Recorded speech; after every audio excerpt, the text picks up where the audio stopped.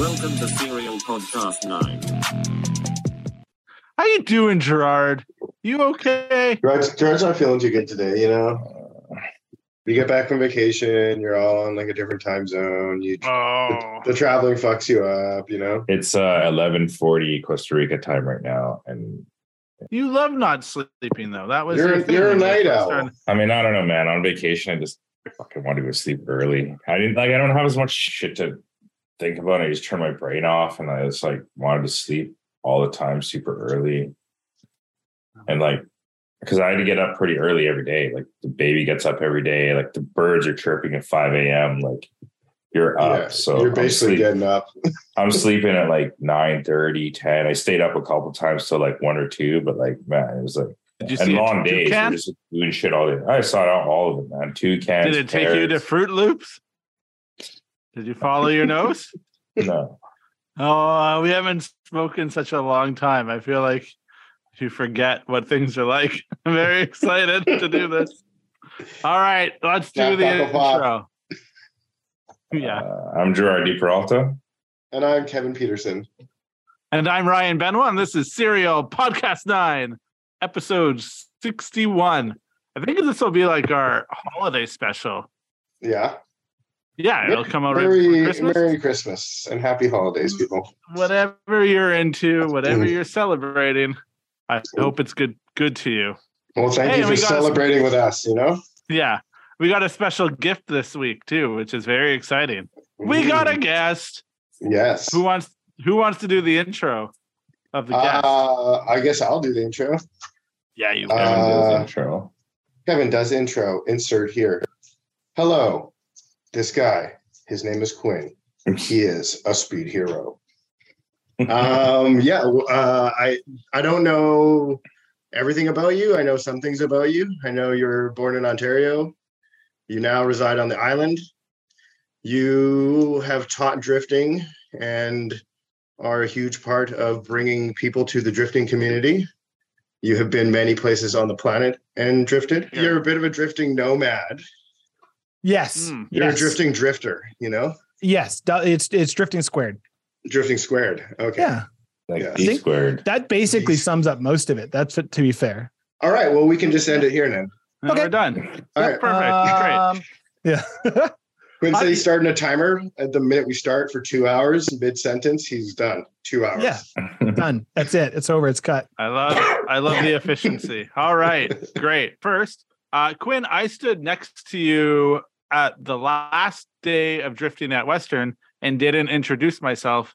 Oh. And for the last little bit, I felt like a real shithead because I was like, oh, that was Quinn. And I did not say, hello, Quinn from Speed Hero. Nice to meet you. I was taking photos and you were flagging, I believe. Yes. And I don't drive, as I always say, but Kevin does. And Kevin said, oh, yeah, he flags. He's the best flagger possibly of all time. So I thought that was really, really interesting. Also, I feel like there's a lot of overlap. We've never formally met, but I feel like we have a lot of friends in common. So I'm excited to find out more about you. I believe we have Paul Harrison in common. Yes, Paul's an Islander now. We stole him. Okay, good. I think he might be my friend, but I don't know. I never know what that guy's actually talking about. And Alex from Rare Spec. I'm very excited to talk about wheels with you. But okay, yes. Maybe. Yeah, I'm an Alex fan. I'm a big Alex fan. Designer of wheels. Oh, I didn't say we're Alex fans. No, we just know him. Yeah. He's just my friend. I'm not like a fan of that. Anyway, no. All right. I want to know Speed Hero. When did that start? And what is it? Explain it to people that don't know what it is. It's nothing. It's literally nothing. It's an ongoing joke. It started in 2008. We were making fun of Japanese drift team names. A friend of mine wanted to name his team like Team R or something in regards to like Type R, and it was really terrible. And I came up with Speed Hero as the ultimate like generic Japanese drift team name. There was things like Sonic Boom and all those sort of like abstract names, and so I tried to pick as many of the similar things and put it together, and then it just accidentally stuck. It's so perfect though. It's such a good name. It is. Thanks. Great name. Yeah. Hell yeah. First blog post is in 2008, so I consider that the start. Oof. Yeah. So I like that is a bit. If you have When an did ongoing bit, Ryan's that's- blog start? I don't even remember. 2009. No, I'd have to do the math. No worries. I'll think about it. Yeah, who No cares? worries. It doesn't Sorry, matter. I'm This putting you isn't on the- about me. I'm putting you on the spot. I was just curious. This isn't about me. I'm trying I to formulate a timeline in my head, Oh yeah. It's not a competition, Kevin. We're all I know. friends here. I'm Hopefully. not saying- You can't win in drifting. Yeah. you can't win in blogging. That's right. No, that is very true. All right, but I like your commitment to the bit. So you're like, it's a joke that's been going on for like 14 years. Something ridiculous. Yeah. It's good. That's a good. I love a ongoing bit. So that's cool. I continue to have a fetish for the old English like poems, like the Vomex. Yeah, all of that. Freight It was Arrival. like I started making fun of that, making fun of that back then, and then eventually it became popular, and now it's considered cringe to do, and I'm still going to keep doing it. Give us some of your English poems. English poems. Let's try our best. Like something like the Iron Ghost Mountain runs wild nighttime. Like just it's sort of a sentence. It's a little bit of it to get like of an idea. Yeah, like you'd see it on a Delica. Yeah. Or on some wheels. Yeah, Yes. exactly. Yeah.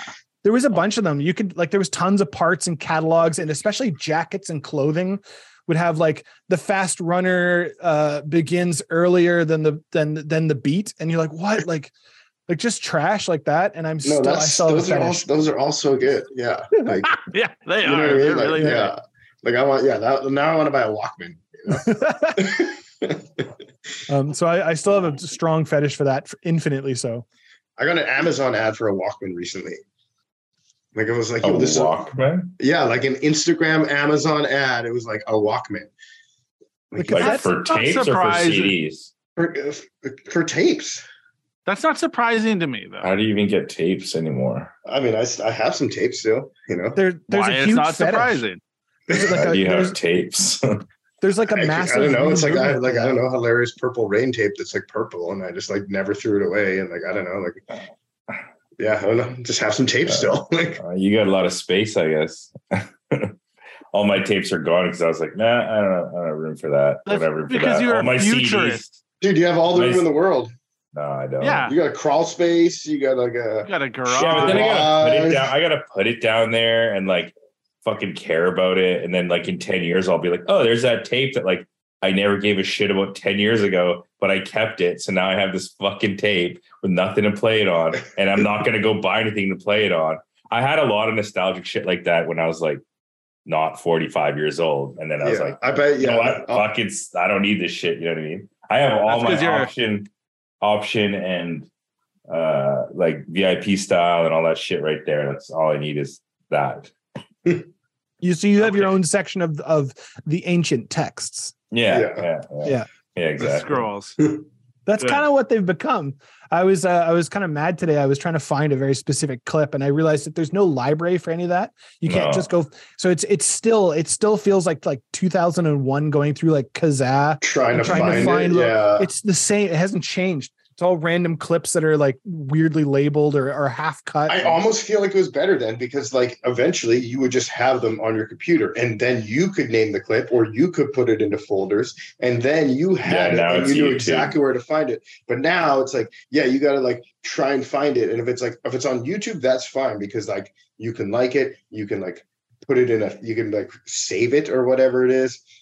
You can like bookmark the link. You can do all sorts of things. But if it's on Instagram or some stupid other shit, like you're Instagram's fucked for you're searching. never finding it. you know? Instagram is absolutely fucked for searching. It's like at least they could do like combo hashtags or something. It's like you can only search one hashtag at a time. It's Yeah. like you're gonna search like I don't know, like Laurel.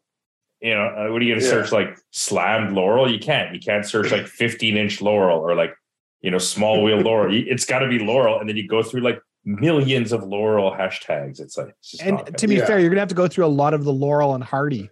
yeah, Yeah. And anything like to you're do gonna with see Laurel. a bunch of trees, a bunch of women named Laurel. Exactly. Like 5% of all Laurel is going to be the car. One of my cats is named Laurel. Exactly. You know? Yeah. Exactly. Yeah. All right. Great. Specifically about Laurels, the C34 Laurel is so underappreciated. It is an ugly duckling. It looks awful stock, and as soon as you lower it and put it on wheels, it's amazing. It's pretty sick, but my heart is with the 35 for sure. 35 guy. 35, yeah. I've always loved 35s. They just look. I feel like if I'm gonna have a Laurel, it would be like the really old one. The 33? No, Yeah, I mean that's Well, then I would still just have the 33. Like, yeah, it's like I'm gonna have the 33 to old 35. square, like just rattly boxed Laurel, you know? Yeah, windows don't actually close ever. Yeah, don't really work. Like, like everything. The door's made of tin. Yeah, might as well have window winders with like a little electric motor attached to it. Yeah, that one. Yeah. All right, Quinn. What brought you to cars and drifting? How did you discover it? How did you get into it? And why did you stay? I shouldn't stay. It's a waste of time and money. That's a big thing. But I was really young. We all know that here, but I was tell the people out there. Yeah. I was really, really young. Like, sorry, what was the question? I missed it. Good. I mean, you just asked it and I was like not there. It was for Quinn, but I know. You'll probably figure it out, Gerard. And okay. What brought Let's do a recap. Yeah, all right. Hey, Ryan. Last week on Serial Podcast. Read the question from the beginning. Yeah, all right. Jody would say. Yeah, read it from the beginning. Put more emphasis in it. Hey, Quinn, what brought you to drifting? What kept you in drifting? Why? What is it? What is it about it? You know, when did you get into it? Why'd you stay? That's what I want to know. I was a team sport kid. I played a lot of team sports. And then when I got to be in my young teens, I found BMX and I realized that I don't need to have the team sport to do the fun stuff. And I was still kind of very interested in cars when I was young. And the BMX sort of led into drifting, because drifting was really attainable. I've always been very frugal, and so drifting was neat because you couldn't pay to win in drifting. You had to actually be really good at it. And so I could kind of try to participate in cars, but I was a fairly level playing field, especially in like early 2000s when having like 70 horsepower was almost like competitive. So drifting was attractive because I could have a sort of I could have fun with cars, and I didn't have to like have the most money to be sort of hang out with everybody. Right. Cool. Yeah. What kept you around then? So most of us said, for people on this call, hit a certain age, realize that maybe it's not the best financial decision, and then part ways with it, and it's just a feather in your cap. What kept you in the scene? I think there was people who wanted to have, I call them big watch people. They're people that wear huge watches. And you have a cell phone in your pocket. You don't need a big watch to tell the time. So the big watch is to show off. There's a lot of people that have that big watch lifestyle that get into cars and they just want to look good. It's not about the car. It's not about the driving. It's about the lifestyle image. Where for myself, it was the inverse. I enjoy the car. I enjoy like the process of interacting with it and changing it and seeing how that affects what I'm doing. And so I'm still interested in doing more projects with them. I don't really know how to answer this question, but it was never about what people perceive of me, if that makes sense. So yeah, that makes perfect sense. I get it. That's great. Yeah. All right. Well, I had a follow-up question. I want a G-Shock. I've never had a G-Shock. You know, honestly, like I remember like having watches when I was like 13. And then, I kind of agree. Once cell phones came out, I was like, all right, well, like, you don't want the Iron Man? Now it's 2-in-1. Now it's like 3-in-1, you know? Now I have a camera and a phone and a calendar and, it's like. Yeah. Kevin does have an Apple Watch, though. I do have an Apple Watch, though, yeah. Mm. You got me. You don't want I believe Gerard wants a Rolly. A Rolex. Rolex. Come on. No. There's a I think I have a cat. You can go to Walmart, you can buy the Casio calculator watch. They've reissued it. Yeah. Yeah. Nice. Yeah. Well, yeah, that's the other thing. It's like, well, that is only a calculator, you know. If I'm gonna have a watch, why wouldn't it, you know, do everything and be a calculator? Yeah. I don't know. I think if I had a fancy watch, I'd have to have like so much money that like I couldn't even figure out what else to buy except for like this ridiculous. I mean, I do appreciate like crazy watches. I think though, like maybe But- if you weren't into cars, like you could man, easily like, 'cause- have watch money. You know what I mean? No, because watch money's like $50K. You know what I mean? Like, yeah, you can get like a Can be. $3,000 It watch. could be, but yeah, a you exactly. You $10,000 could, yeah, watch. exactly. But then it's You could like, have a $10,000 watch. but have you seen like the 50K like crazy? There's a recent one they did. Who even made that one, man? Because I do follow like a couple like watch. You know, I obviously don't know anything about a watch that costs anything more than yeah. I mean, when they don't $10. publish the price, you know, the shit is like 150 grand or something stupid like that. And it's like, Yeah. I'd have to have so much goddamn money that like, it's like, oh, today I'm going to spend 150K on a watch. It's like, But I mean, like, is that not like buying a Ferrari but it's no, smaller? a You could have Ferrari 10 fucking does something. A watch does nothing besides fucking tells show the off how much time. money you have. Yeah, but I mean, think if both you're of buying it those for an do the same investment thing. and you're buying it for an investment and you use the Ferrari, you know what I mean? Like, you could at least wear the watch and you're not like using it, you know? Like, No, Yeah. you are using it because you wear it. And like, where are you going to wear a I don't $150,000 know. watch? I don't know, man. It's like Where are you're you going to gonna get a drive a fucking Ferrari? scratch. Like, obviously, we're just going to fuck up this watch working on our cars. And then You're it's not gonna like, wear it. I You don't just work like on a threw car if you 70 have a grand in the garbage $150,000 because I watch. like scratch it on my suspension. Like, Dude, there's If you The have secret a is $150,000 wear the watch over Yeah. top of the ankle bracelet. So commit a crime, get the ankle bracelet, then Yeah. cover it up with some bling. yeah. that's Yeah. exactly. Well, that's there you go. Like a bejazzled ankle bracelet. I got a buddy who's into watches, and so it's interesting. Yeah, but like, he isn't into watching that. $50,000 watches, is he? Is he into cars as No. well? He's probably into No, like $3,000 no. watches. Was he into cars? No, oh, Yeah, this Gerard. guy's a peasant. No, Ryan, this guy that I've Ryan. never met before. Yeah, Like, he's not even on the same level of watches that I'm in. yeah.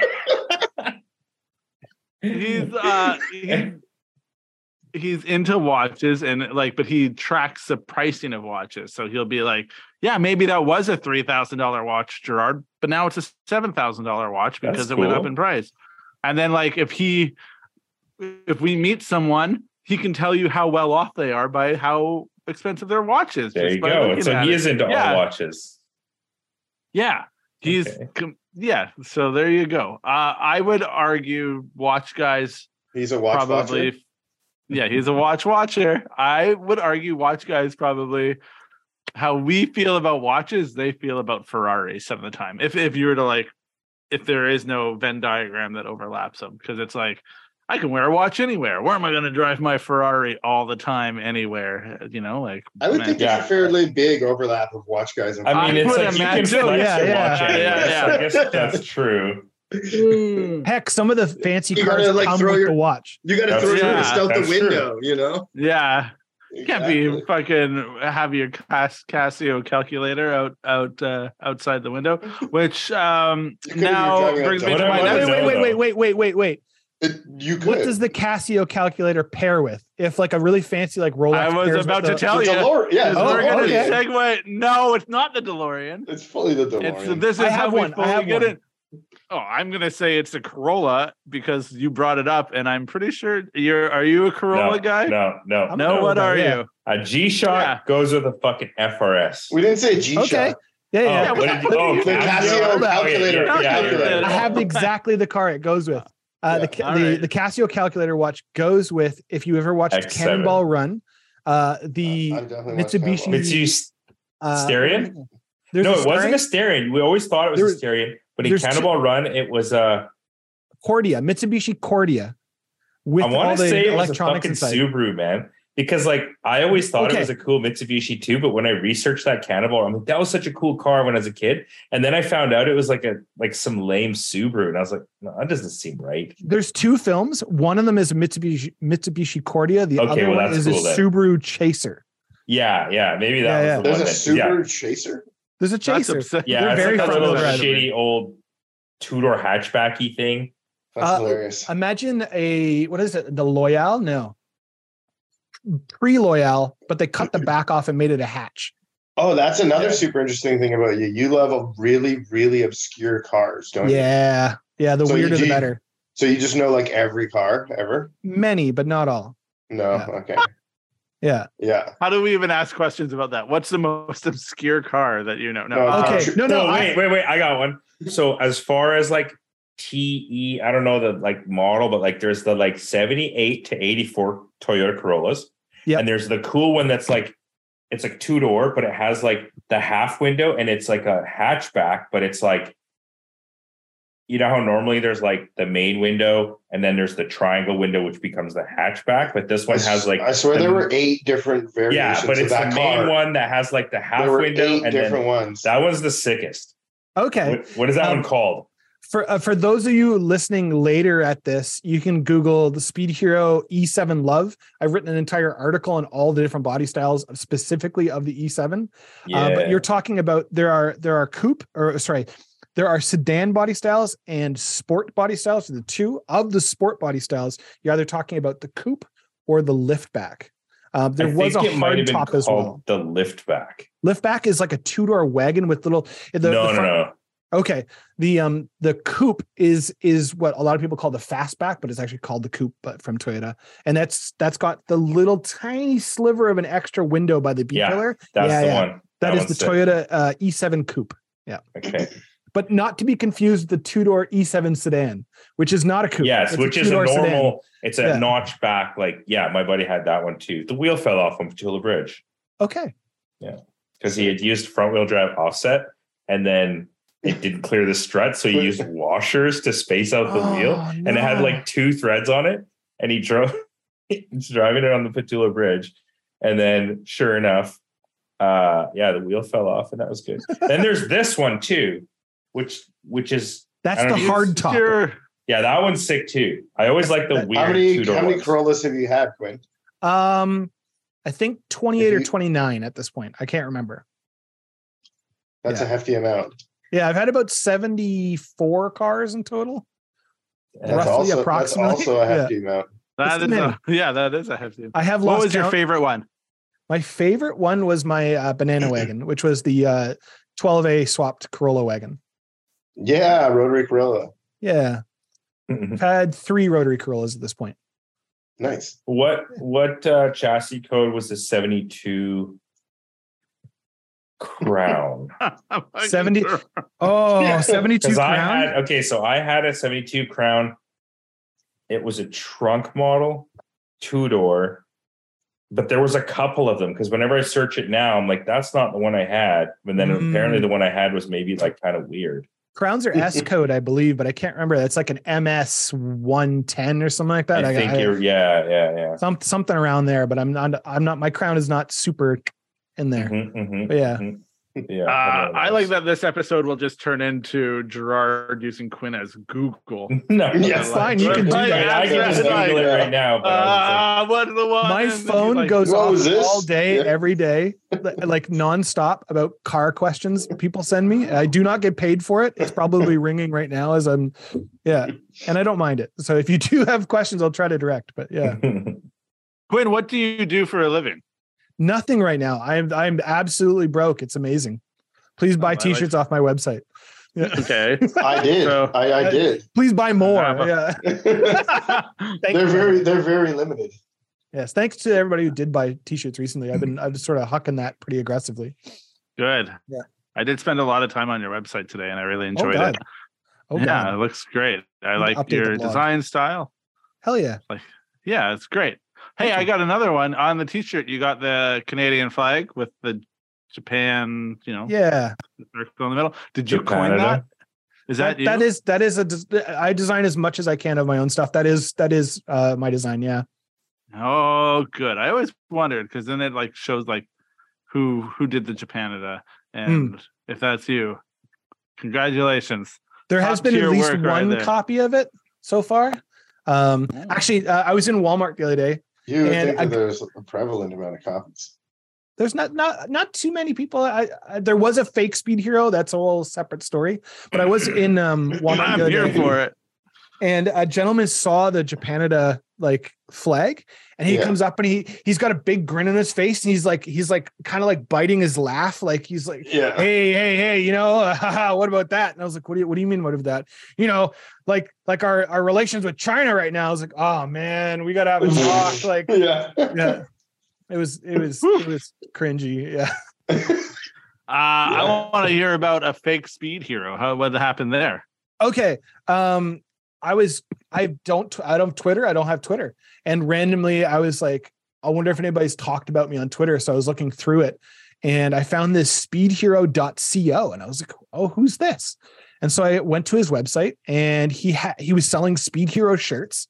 And if you bought a shirt, you could be in the raffle to win an NSX. And I was like, oh, weird. So I messaged the guy and he basically messaged me back saying, lol, you don't own the .com. I don't care. And so I shared it with a friend, a guy named Joel Pino, and he did a little digging and found that the speedhero.co did not exist. Well, they didn't own the NSX. They didn't own anything. Yeah. They were selling the shirts in hopes to purchase the NSX to give to a winner. And so when we found that, we emailed back this guy and he basically killed the site and I've never heard from him again. So I sort of caught him being sneaky and it was annoying. It was extra annoying because I spent 16 hours writing an email up to him. 16 hours? Yeah. There's a blog post on my blog about it. It's called The Email That Was Never Sent. And I was going to appeal to his heart where Joel, who was in the background doing other stuff, just found a legal loophole to scare the guy. And then I never got to send the email. So the dirt, you go for the dirt first. Yeah.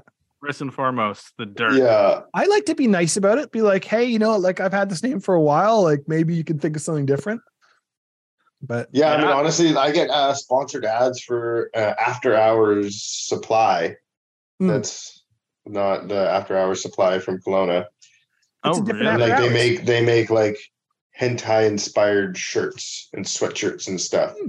Oh. And I sent it to him, and he was just like, "Oh, I know. I've messaged them, and they're just like, yeah, fuck you, basically." Like, yeah. The key is to make a really dumb name, so like nobody a stupid ever name wants that it. no one would ever want. Like put a dumb animal name in front of like a sense of like thinking about things, like a way to approach it. So an extinct animal, and then just like a way of reasoning, and then nobody ever wants that. So name. like You're fine. Toucan dummy. Yeah, that's the one. Toucan critical thinking is what I was thinking. No, there was a toucans aren't extinct. Yeah. Not yet. Woolly Not yet. We're macaw then. That's the purpose of his trip, you know. Yeah. He's over there shooting toucans left, right, and center, running them over. Yeah. We did go to a macaw breeding center where they actually, it was pretty interesting. So in Costa Rica, they were down. Did you watch birds fuck? Almost zero. No, Zero. You're not allowed to associate with the breeding facility. We only got to see the two birds that were like released, and that they feed. Likely to breed, so the two ugliest. What? No. I don't know. Anyways, whatever. They were down to basically zero, and then through like efforts of dedicated people and basically changing the laws and stuff, there are thousands of them now, which is pretty cool because those birds are fucking huge and crazy. Like macaws, like the big parrots, like they're pretty crazy, man. Like I'm not like a huge bird guy, but like seeing those birds in person is pretty wild. There's all sorts of fucked up birds in Costa Rica, man. Like vultures just walking around like vultures just walking around like this, like free hugs, like huge fucking vultures walking around like, what's up? Like, what the fuck's up? Like walking around just like everywhere. It's crazy. Anyways, yeah. All right. I've missed you very much, Gerard, in your randomness. You turned it into like a PSA about birds, which I thought was really nice. Oh, you were talking about extinct toucans and shit, and there wasn't almost extinct birds, and we went to the place where they kept them from, or they saved them from extinction. So that was kind of cool, and our kids liked it. So, oh, that's nice.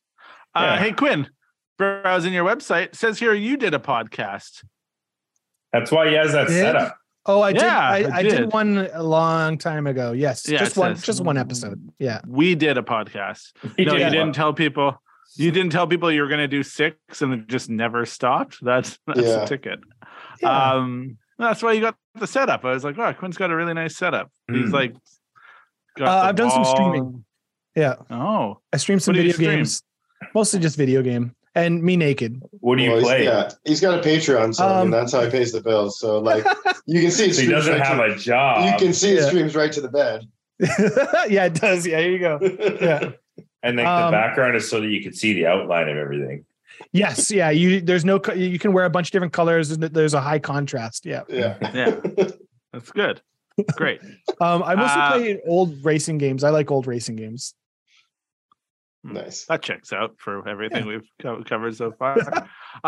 What's your what favorite brought- old racing game?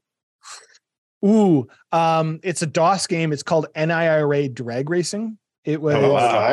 A Naira drag racing game? yeah, it was a variation off of another drag racing game. Anyways, there was this old software called Engine Dyno 2000. It was like this like XP software for simulating engine building. You Yeah, could it's go- literally like you just I type in think numbers. I remember that one, yeah. yeah. Because So you they could buy built- it on like a little like a little calculator type thing. Yeah, And you like- could even put in like how big your like bucket and shim is and all that stuff. Yeah. But they built a racing game around that, like a drag racing simulation. And I love it. I covet it. I have a hard drive that's specifically saved with that. I had to find a Korean hacked version of DOSBox to make it work because regular DOSBox doesn't work for it and all. I love that game. Yeah. You can build single cylinders, like a 7-liter single cylinder, and see what it does. You can build like a 1-liter V12 and try to like, and it's fairly accurate for a 2000s DOS game. So, yeah, That sounds cool. pretty amazing. I can go off for hours about like weird sim racing stuff, but that's Oh. yeah. No, I assume you're Uh, responsible for the Assetto Corso Western Speedway track. I am not responsible for that. No. However, if you play BeamNG, there is a version that I made for that. So I scanned Western Speedway. We did a photogrammetry and laser scan of it a year or two ago. I rented some DSLR cameras. We took 18,000 photos, and then the local college, Camosun, lent us a laser scanner. And we went and scanned the track. So I did make a version for BeamNG because I actually hate Assetto Corsa. So How do you scan a track? there's You just told us. Sorry, go on. You take 18,000 photos. No, but And then with you the laser scan it scanner, with a what is the laser. laser scanner like? yeah. So the Like- laser is placed in a single location, and then it Oh. scans around itself and measures like the distance of objects away. Then you move it a certain amount and scan again. The laser scanning took us about 2 days, and then the Mhm. photos took us about 4 or 5 hours of just walking and taking Wow. photos. Yeah. Oh, wow. So there's a half finished version for BeamNG that is accurate within 2,000th of an inch or something like that. What's BeamNG? BeamNG is a racing physics sim that Okay. is actually programmed by one of the drifters here on the island.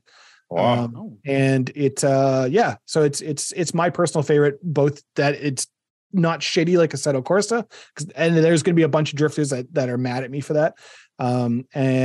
I really like Beam. So All right. I'm going to pretend like I'm mad that you said that about. Yeah, be angry. I'm not. Oh, yeah. Well, I can't Yeah. believe. I can't Bravo, believe bravo, you shit bravo. talk. Yeah. I can't believe you shit talk that game. I've never played and I've only seen on Instagram. There's definitely somebody who's going to be mad about it, but I'm Well, very yeah. I adamant. mean, Yeah. Yeah, I think we love it. Serial 9 famously had to get Marvin to run it for you guys when you were in the final bet one, right? Yeah, Isn't that what yeah. happened? Marvin's like really good at it. So they're like Marvin drives, Gerard and Kevin are the mouth. I've I guess. I don't never know. played a sim once. Yeah. Hmm. Okay. I played it at What? Marvin's house. Yo, I played Ferrari like 355 challenge where you had to use the clutch in the arcade game. Ooh. Hell yeah. That was a That's the good game. closest. That's the closest to a sim I've ever done. Yeah, was I'm a really good good-ass at game. Mario Kart 64. All right. Why do Yo, you man, hate double tap that Z and like do the drift. skirt? Yeah. Why do Uh, you hate Assetto Corsa, which It's- is It's tough. It's tough to like summarize it, but ultimately it's a very broken game that a lot of people have put tons of effort and time into unbreak. And so the base game that you sort of put all these mods into isn't really any Very good. good. Yeah. Yeah. And so although the mods make it good, the actual base is no good. Oh, Yeah. that seems like almost an analogy for a lot of people's cars, though, doesn't it? Like That's a lot fair. of people that probably like same thing. It's like I put a lot of time and energy Into a into my Blit. car. Yeah. nothing Into wrong a with a Blit. Cressida. Yeah. Could have bought a watch and just hung it out the window. Could have People would've bought a thought. fucking M3, Yeah. you know? Could have bought Yeah. something that just it does the thing you're trying to do from stock, you know? So, when did you move to BC?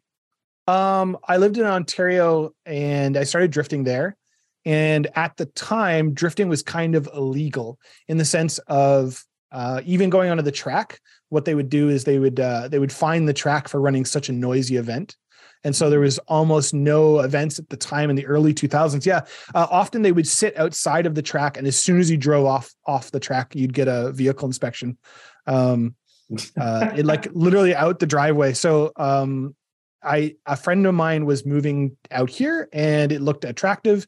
And I saw a road on a map. I saw Munns Road, Munns. Yeah. And I was like, I got to go drive that road. So we moved out here. Yeah. Wow. To drive the road. Yeah. Hell yeah. That's That's right. crazy. How old were you when you did this? This is 2010. So however old I was then. I like the not giving out personal details. That's great. All we do is make up ages for. You can how have my old Gerard address. is. I just hate my age. Yeah. I don't like my age either. I'm Yeah. not okay with how old I can give you a am. door code. You can get in my house if you'd like.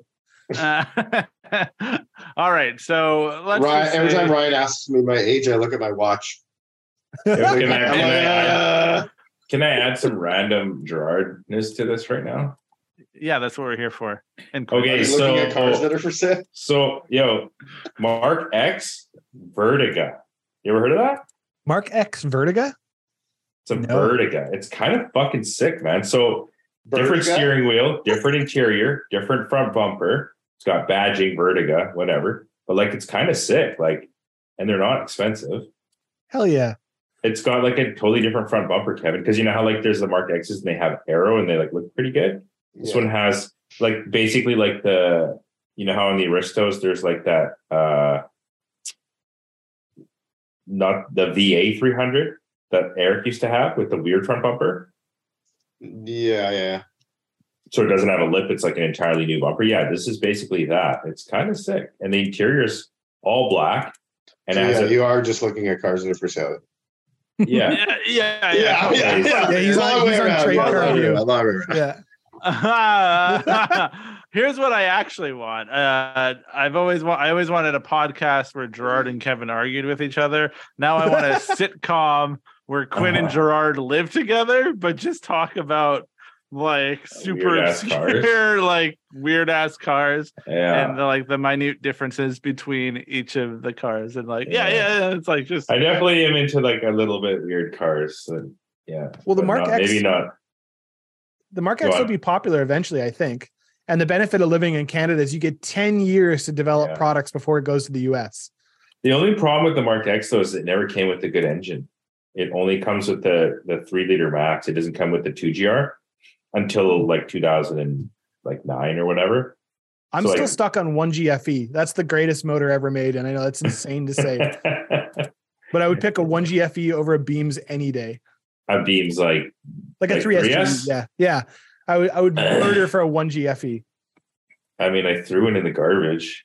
Oh my I God. was gonna say. Oh my God. Next time, please. So to give you context of why I like them, I was teaching drifting in the UK and we had over there, they have IS 200s. Yeah, exactly. And those are $25 cars. Like we were literally sitting like eating somewhere and this guy walked up to us like, hey, you want to buy my, like I got one in my backyard. So there was 25 of them at the school. They're all 1GFEs. Mhm. And those cars would start in the morning at 8 a.m. with no oil or like coolant. They would sit on limiter with a student who knows, like some of the students show up and they don't know how to drive manual. So they just sit on like until 8 p.m. at night and they get turned off and that's it. And that they would do that all day, every day. So I love the 1GFE. You're only getting 150 horse, but you're getting 150 horse forever. Yeah, I Oh, know. man, I had love it in my Blit, and I was like, "This is the worst engine ever." If you're listening, I thought you said, anybody like, listening, yo, this please is, like, send me your fucking bad. 1GFEs. Sorry. And I thought, Gerard, when he had it, you were like, yo, this actually isn't even that bad. Like, No, I mean, like maybe in like a Corolla, it would be cool, but like not in a normal size car. Like literally that engine in my car, exactly like you said, it was at least 80% throttle, 90% of the time. Because it was just, and it was obviously automatic. So it was just so fucking slow, 150 horse and maybe 150 pound-feet of torque in like a, 30, 300 pound car. And it was just like foot to the floor, wait, maybe you're going 100. You need to speed up from 100, foot to the floor. Like it's just, you just drove it like you stole it all the time. Hell yeah. I feel like okay, we would have I glossed feel like over we've like this. flown through time though, because it was like, how did you go from like, Yeah. hey, we're getting like kicked off the like track because we're drifting to like, hey, I'm being flown I'm to in the UK to go teach drifting. Yeah, Oh. where did that come from? Out of Obviously, left sometimes, field, yeah, doesn't it? like what happened Yeah. there? Time So has passed. I worked at a shop in Ontario called Adrenaline Motorsports, and there's 9,000 Adrenaline Motorsports. Everybody calls their shop that. Yeah, right. Like, They what were the a heck? Supra specialist, so they specialized in. Yeah, I bet you I know what font you guys had as your look. Yes, 100%. Whatever you're thinking it is, yes. But yeah, we specialize in Supras, and so we basically restored Mark IV Supras and then like serviced everything else. And we had so many customers who would come in, they'd have 50 grand, they'd buy a brand new restored Mark IV Supra, and they would drag it back on a trailer a week later, fold it in half, and they drop another 50 grand in another one. Although it was lucrative, we kind of had to teach them how to race their cars. So we started organizing track days. And a couple of the track days I got to teach, and that was kind of like the origin point of trying to teach people how to race. I didn't know what the fuck I was doing, but I knew a little bit more than they Did, right? Yeah. yeah. And so when I moved out here, it sort of became natural to try to help others get better at it. I don't know how to segue this. There's a bit of a deeper story. When I moved out here, I bought a Corolla for $250. When you get AA6s for cheap. Yeah. And it had rod knock, and I pulled all the parts off it, and I put all these AA6 parts in an E7 wagon. I had this spare shell sitting around. I traded a guy for the shell for a complete RX-7, the whole thing. He wanted an AA6 shell. He gave me an RX-7, and I decided I didn't want the RX-7. So one of the guys from Cap D traded me the RX-7 for free admittance to Cap D for life. That was my deal. Yeah. And so for the first couple of years, I went and drove, but it kind of felt shitty. Like I felt like I was stealing a little bit. So I started helping. And so I had this this sort of experience, like teaching racing. And then I felt guilty for like being the one who's not paying to be at Cap D, even though I technically paid, I guess. Mm-hmm. So the two sort of came together, and I sat in a lot of people's cars and said, hey, this sucks and this is good. Try this more and this less. And then eventually got to the point where we wrote the drift school, and then that to UK, if you're trying to follow the thing. Yeah. Because that was one thing that there were, you would teach theory nights, and you were a big proponent of trying to help people better themselves as early as possible. And it's kind of funny, it's not funny, but it feels like, what would have taken us 10 years to learn or figure out what parts work on a car and what parts don't work on a car. And like now the people can learn those theories and learn those setups in a weekend, basically. Yeah. Drift. I've always maintained drifting is easy. Getting the chance to drive in a space that you're allowed to in a car that drifts well is hard. So if you can provide a space that, you're allowed to be in and a car that drives well, then most people can learn it pretty quickly. Yeah. I feel like, you're right. You could literally teach your mom how to do a drift if you had an open course and a good setup car and a weekend, Yeah. Hell yeah. Yeah. I was also that nobody else sort of stepped up and wrote a course. Like it was so trial by fire. Like people would show up to Cap D and they're like, I don't know, I bought a car, I put it together, I made mods, I don't know if, and then they get in line and hit the wall. You're like, that sucks. So there needed to be a step in between there. I got a follow-up question. I'm going to sneak in there with it. And maybe you won't want to answer it because it's too much. Is it fair to say then that you are somewhere on the meter of responsible for helping develop the island driving style? You played a hand in it. But I have to ask someone else's question for them to be like, yeah, Quinn totally helped. Is this like a thing where you won't like toot your own horn? Because it kind of sounds like the answer is yes, but go on. It feels like you can't say no to that question, but like you also can't put all of it No, I know. On one person's shoulders either, by any means. I agree, but I said metered. There's a meter. It's I know. You had to ask the question. That's your job. Yeah, ask the tough questions. Do you guys eat with like westernized utensils or chopsticks? It depends what I'm eating. Depends where I'm at, whom I'm with, you know? Okay. So you've used a fork before? Yes. Okay. So we can talk about the fork in the road where Cap D had this moment where they really wanted to be DMCC. They wanted to be the next professional level, which there was some people that were achieving that, especially a lot of Vancouver drifters were achieving that, but a lot of the Islanders were not. And I remember specifically there was a meeting where they were going to jack up the prices to like $150 to come and drive. And then they were going to change the rules that everybody's got to have a good looking car with roll cages and body kits, all that stuff, which was awesome.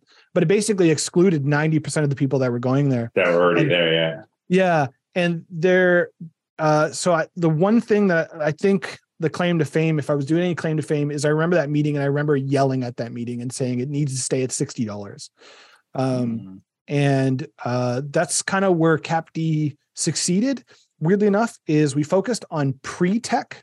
So I recently did a bunch of American events, and American events are like, you sign the sheet, you promised us that the car is safe, but you have to have a cage because we didn't actually check. So if you crash, you have something, right? Like they don't actually take the effort to look at your car and be safe. Where we sort of did it the other way around. We made sure that even the shitty cars had the basics so that they can stop and turn, and that they have tires on them and the lights work.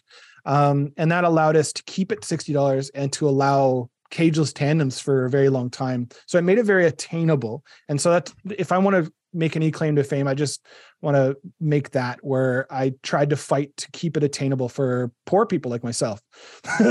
Yeah. That's fair. So that way everyone got good because they got seat time. Seat time. Well, also, like it's now you got $90 to spend on tires instead of $150 on the whole event. You know? Hell yeah. Yeah. I've had a few, so I'm putting everything on your shoulders now. Congratulations. No, yeah, that's how it works in my brain. Okay, so the island wanted to go that way. Some point you're flowing around to teach people drifting. You just said you do events in the US. You're driving in the US. Is that what's happening? I've driven a couple. I did Formula Drift earlier this year. So I went down and was a engineer for a prospect team. I've read some very positive things from that team about your relationship with them and what they thought you brought to them. Yeah, we had a good time. We were not very successful in the traditional measurement of successful, but I tried to lay down. I assume that would be winning. yeah. To give you context, they didn't win a single battle all the previous year at all, like zero. And this year we managed to make it to top 8 in an event, and a lot of that wasn't making race car engineering changes. It was making logic changes. And so I went down there to fix his car, and I found out that I needed to fix the approach instead. Nice. Yeah. Are we talking about why are we not? Just so I know, is there a reason? Can you delve more into that? Because I just want to know the team. Can you say the team or not? Yeah, it's a gentleman called Alex Licklider. He's out of close to Baltimore in Maryland. Okay. He drives for NST. He's got an FRS. Non-stop tuning? Yeah. Oh shit. Yeah, hell yeah. And so, yeah, I yelled at him on a FRS drift Facebook post. Somebody was going off about sway bars, and I yelled at him, and immediately was like, this little message, like, the hell are you talking about? And he was very angry. And then we kept talking, and I kept sort of backing up my points. And then it turned into 4-hour sessions with diagrams over the course of like 7 or 8 sessions. And then he invited me down to come like try to help fix his stuff. So, yeah. Wow. Look at you, Quinn. You're living quite the life. And I love finding out, like, just by accident, it like slips in there. It's like, and then I was in the UK, but like this starts with you, like, I wanted to drive a road in BC, so I moved, and then it's just whoop, right to the top. Yeah. Yeah. When I asked Quinn to be on, and he was like, "Why would anyone want to know about what I've done?" And I was like, "The fact that you think that way further exasperates how ridiculous you are." Yeah. Oh, why would anyone want to be on this? I just told an FD team how to run their shit. Yeah, that's great. And I had a hand in helping develop some of the best driving in Western Canada. Oh, cool. That's great. It's hard for me to hear this stuff, to be fair. Yeah. No, I get it. I don't know anyone who would walk around and say that stuff. I know one person who'd walk around and say that stuff about themselves. Who would that be? Who's that? No. So can we hire you to teach Ryan to be a better drifter than me? How long would that take? Afternoon. Yeah, right. That's what I think too. Yeah. Yeah. I'm not even good. I wanted to say this. This is aside from everything that we're doing right now. Like I want Kevin, to buy Ryan a Christmas gift, and it's private lessons on how to drive. Gerard has to build the car, so it works in your own car. Yeah, exactly. Gerard builds the car. So Gerard's my crew manager. Quinn, yeah, exactly. Okay. Anyway, what I was going to say as a side, Kevin, I was looking at footage of you driving today. You are a very exciting driver to watch. Like the footage of you at Spirit Peaks, I was like, oh shit! Like Kevin's like very entertaining to watch.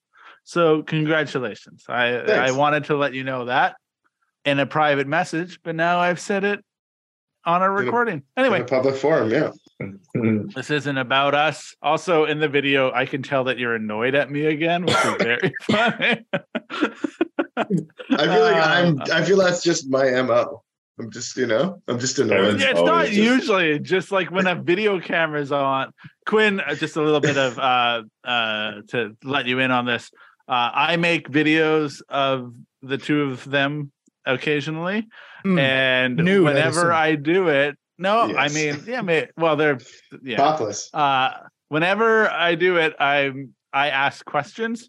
Gerard is a great sport about it, answers all the questions, and Kevin always looks annoyed that I'm talking to him to try to drive the plot of the video forward. Like, why are you asking me questions? And then he watches the video. He's like, oh, I see. I needed to say what we were doing so we could move to the next. Anyway.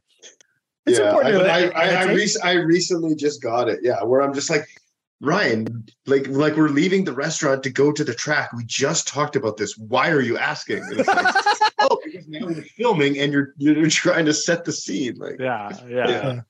Oh, I'm an idiot.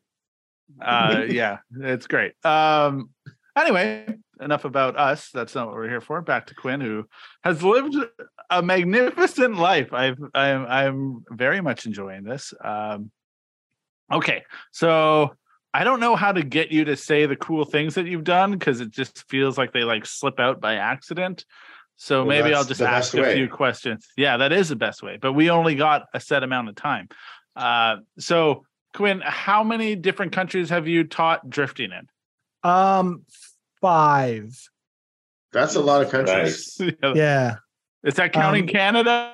It does count Canada. Yeah. Okay. Sick. Yeah. Okay. Good. I count Canada. We are a country. Yeah. Yeah. We're a sovereign. Okay. So how many continents? 3, 4, 3.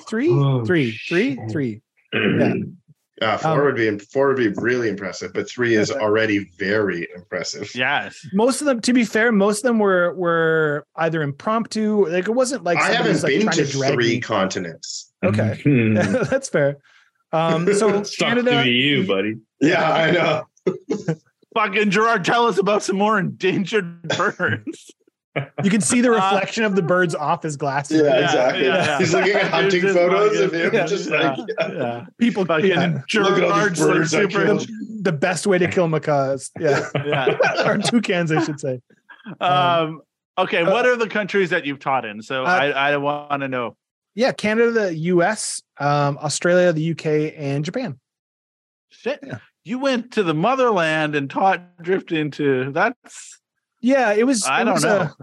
It was extremely impromptu. So we were on the top of Mount Ibuki. We had gone with the Team Tetsugen team. Team Tetsugen does the D1 team as well as they do a bunch of RC stuff.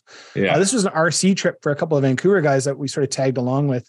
And part of their reward for them kind of being over there in Japan was while we were at Mount Ibuki, there was a rental car. And Like a No, rental no. drift car. yeah. And not only did a couple of the guys not drive manual, so they were RC drifters, but they'd never driven manual. But some of the Team Tetsugen employees were sharing the day and also didn't know how to drift. So I got voluntold to kind of give instructions that day to show some of these guys how to do just basic stuff like donuts and even just one of the guys just wanted to learn how to drive manual for the first time. So we're up on like Mount Ibuki, like where they run like FD Japan, like, okay, yeah, slowly bring the clutch up, like, yeah, just, yeah. What a time. Yeah. That's cool. Where was your favorite place that you taught? I really enjoyed teaching the UK. People here don't realize how big the UK drift scene is, but basically there's a drift day happening at a track somewhere any day of the month. And because the UK is so small, it's Yeah, probably, because it's wet. yeah.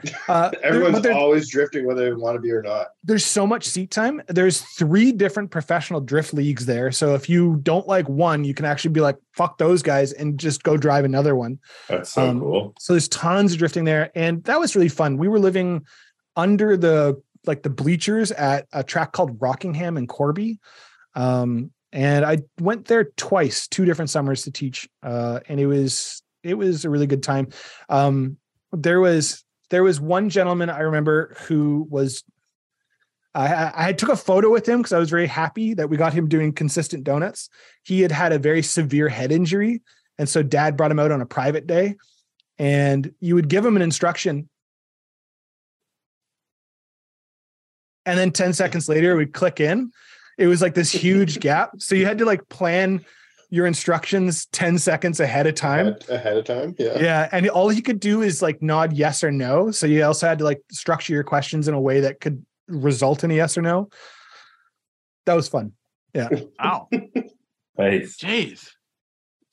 All right. I gotta ponder some more ponderance here. If anyone else has, I feel like I got like a short amount of time with a giant encyclopedia, and the internet doesn't exist.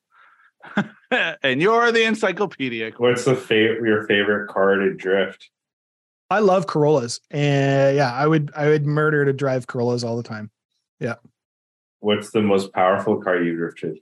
When we were in Japan, we got to rip around in a JZX 100 Mark II. It had 500 horse. Nice. Yeah, that was good. How did you like that? The owner got mad at me because he spun on his demo run and I didn't. And then he kind of like shunned me from driving the car for the rest of the day. Oh, that Yeah. sounds nice. He's like, oh, it's a car. It's not You know starting what up." that feels like? No. That feels like big watch energy. It was a little, yeah. No, he's a super nice man. Yeah. What do you have currently? I have a lovely 82 Corolla wagon named Doug. It was formerly Jacqueline Child's car. It's a light blue one with some pink and yellow stripes on it. Yeah, I'm familiar. Yeah. All 62 horsepower. Are you a car namer or did the car come with a name? The car came with the name. Yeah. But are you I've a named car some namer? cars. Though. Yeah. Yeah. We've got a series of, we were talking about liftback Corollas, and I had Betsy Black, I had Betsy White, and Betsy Blue. So I had multiple different liftbacks with the Betsy name on them. Yeah. Nice. Do you like Celicas? Eddie Murphy. It's Celica. Super Okay. live. 8-way sound system, the new Celica by Eddie Murphy. I love Celicas, and secretly Celicas are actually AA6s. A lot of people look over them, but like the 60 series Celica was sold in Japan as an AA63 with a 4AG. Yeah. And it's literally the 6.7 rear end. It's the same struts and everything in the front. It's just a different body, and yet they're really slept on here. So weirdly enough, you could build a car that feels like an AA6 without actually paying AA6 money. And Write that's that what year? down. That's that would be like a 76 up or something? 78 up? It's sort of, you could start as back in the RA20 ones if you really wanted to.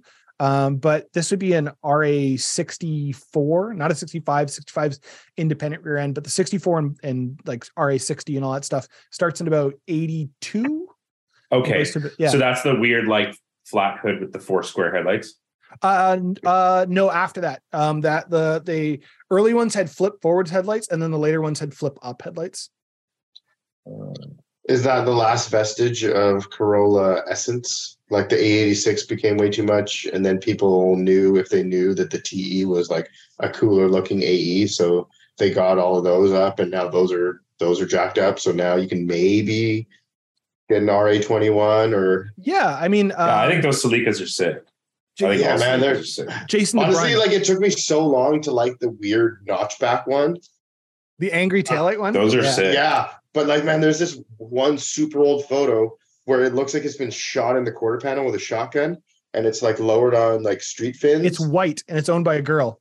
Dude, it's so good. Yeah, it's so good. I know that car. And that car, but I was like, oh, okay, wait, no, I do love this car. Like, yeah, hell yeah. yeah, Jason DeBrun was on that, like, so ahead of, yeah. Dude, like, no, like, I swear that photo that I'm talking about is like 10 years old. This is like when Gerard was photoshopping wheels at like Keep Labs, like, like that photo was like already a car that existed. But yeah, I know the guy who Jason got that car off of, he wanted to trade me that for the Aristo, and I was like, dude, like, I would, but like the entire reason I'm getting rid of this car is I have a car on the way from Japan right now, and I need the room, so like I can't be trading it for another car. But yeah, I wanted that car so bad. It's great, and Jason drives it really hard. I love that Jason does that. No. He takes cool cars and drives them hard. It's sick. Yeah, and then he fucks them up and fixes them and drives them hard again. Yeah, hell yeah. Yeah. Actually, his black car that he had with the V8, that was my Betty Black. Oh, really? Yeah. Yeah. That particular body style is it's not for me. I'll say that. That particular one. Isn't that the one we were talking about? That weird. Yeah, they're great. Yeah, there's a 2-door wagon, and you can roll down the front windows and the back windows, and you have no B pillar. And no you get B pillar. Yeah, that's the one. Yeah, that is kind of sick for sure. All right, when we used to have the I just don't like. I don't like the hatch.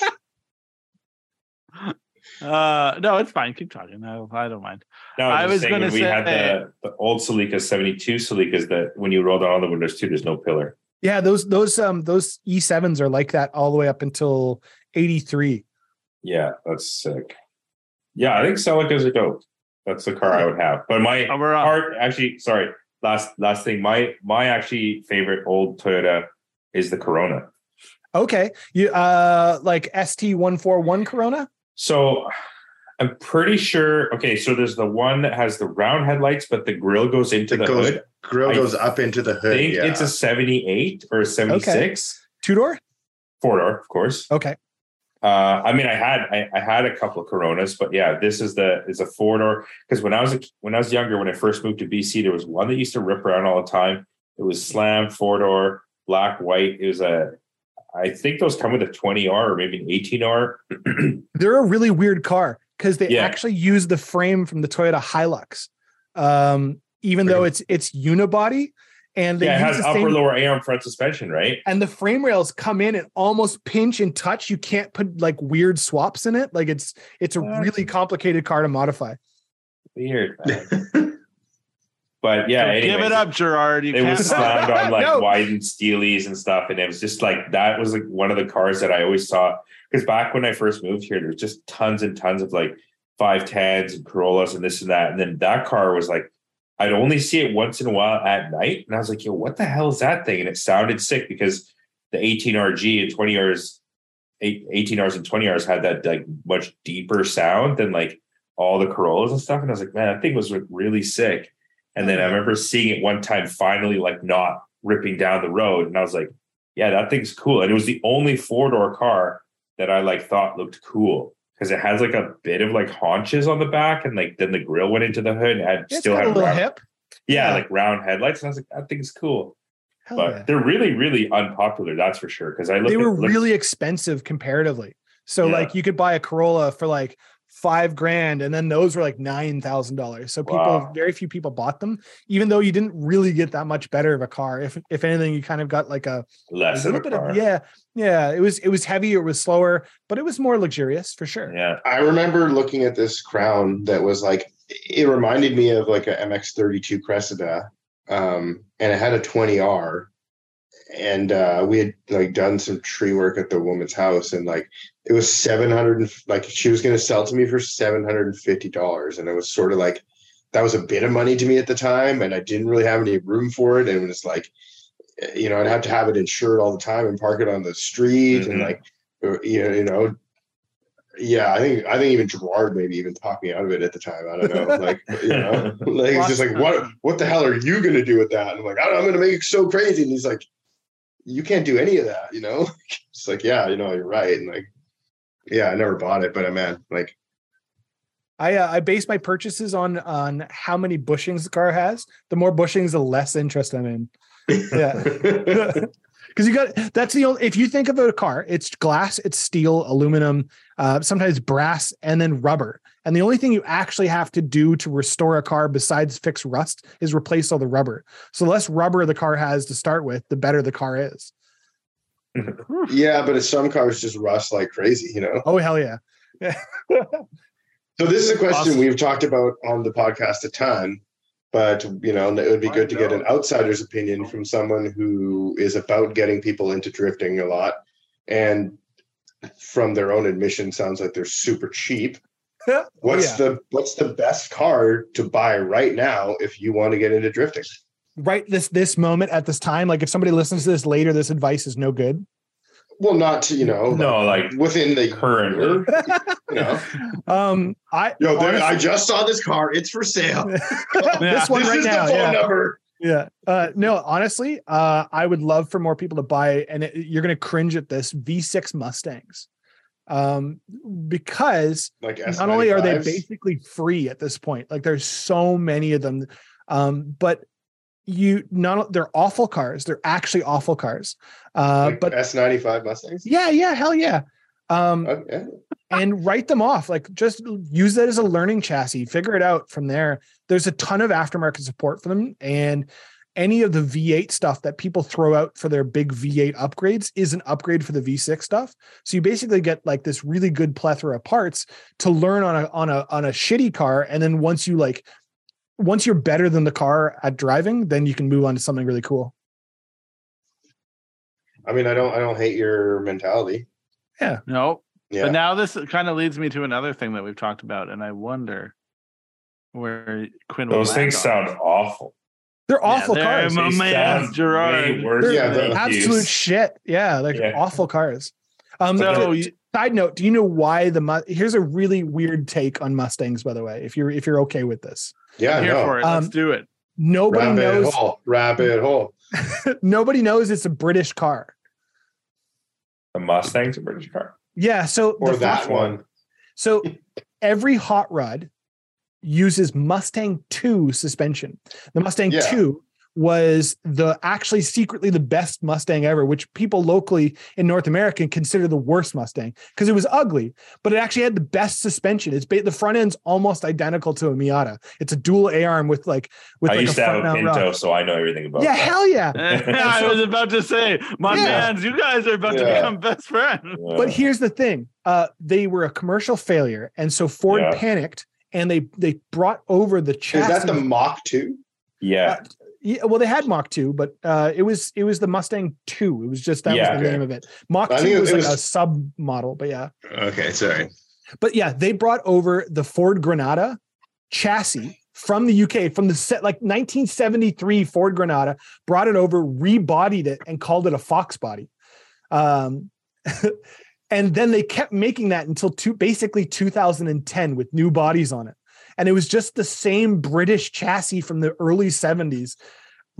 So they have Granadas are pretty sick though. They are cool. Yeah. And they're kind of how Hyundai started, and that's a whole other mess of a ridiculous. But yeah. What? So side note, Hyundai The first Hyundai ponies. Pre-Pony, before the Pony, Hyundai was actually Hyundai Ford. The Hyundai embryo. Yeah. The first Hyundais were actually Ford Granadas that were built in Korea by Hyundai. And then eventually they rebodied them and made the Stellar. And then after the Stellar, they rebodied the Stellar to make the Pony and the Pony 1.5 technically. And then eventually the front wheel drive Hyundai Pony, which we got as the Excel. But anyways, the Mustang, the reason it has no steering lock is okay, hold up. This is a big rant. You ever seen the videos of people getting hit in crowds with Mustangs? Obviously. Do you know why? There's a scientific reason that happens, and it's not cultural. The culture doesn't help for sure. Like the meatheads that buy them, that but the reason that occurs is Ford tried to save money on them by not putting a panhard bar. They took the upper two forelinks and triangulated them. Yeah. And then to delete. So it's after a year, those bushings are worn out. So the axle not only wobbles back and forth, but it moves front and back. So that's and then they put shocks fore aft. To save money on that panhard bar. It's insane. But additionally, on the front end, they don't use traditional McPherson struts. They use modified McPherson strut, meaning the shock is the strut like a McPherson, except the spring is on the lower end. Yeah. And so that spring now is in the way of the steering lock. So they have to reduce the amount of steering they have from factory so that the factory wheels don't hit. So when you start to do a tank slapper, you have to you can't catch it. Yeah. The other thing is nobody notices, but the engine's in front of the front wheels. It's not on top. It's not behind. It's past the front axle. So they're nose heavy to begin. They're awful cars. Awful. So it's basically, funny. buy that car, and once you can drive the shit out of that car, you can drive fucking anything. Yeah. So the funny thing is, I was 16 years old. My first car was a Volvo GT. Basic car, 120 horsepower, but well set up. It's European, had a panhard bar, 5-link in the back, first struts in the front. My buddy had a Mustang, same thing, equivalent. It was a V6 box body, whatever. Was it a V6? Might have been a 4-cylinder, whatever. Same basic car. His was auto, mine was 5-speed, but whatever. I would just drift the thing in the rain nonstop all day long, every corner, no problem. And then one time we were skipping school, we went to the Guildford Mall parking lot. Before there used to be this S turn that you would do in first or second gear or something like that. I took his car for a drive once and I was like, what in the fuck is this? Literally just had zero handling, no initiation, no catching it, no traction, no steering lock, nothing. It had nothing that my basic Volvo had. So the Volvo had steering lock, the Volvo had balance, the Volvo had, it wasn't like a light or a heavy car, and it certainly wasn't a powerful car, but I guess the GT had sway bars and stuff like that. So it was and it was easy to drive. And I mean, back then it wasn't really called drifting, it was just power sliding, but in the rain in all the winter months, I would just be sliding the car around nonstop. We would leave school and I'd be drifting between people walking, leaving school. And it was so easy to do. But in the Mustang, I was don't do that. Terrified. Don't do it. Yeah, it's awful. Terrified to even they have a really turn crazy the thing. Slow steering ratio and everything. It's nuts. Yeah, I can see that. All right. This podcast right here has done more to curb my love of Fox bodies than anything in the last 20 years has. No? Have you ever driven a Fox body, Kevin? No, that's what you always tell me. You're they're terrible. I'm like, no, man, I want a Fox body. Did you not see Chelsea Denofa's car ever? They had to move the front wheels a foot forwards just to make it steer correctly. If you look at his arches, they're he's bringing it to LZ Invitational. Oh, he built one right now. It's a Fox body with what's the engine in it? They've got what's that one dude though? EcoBoost. Crazy slammed one though. Yeah.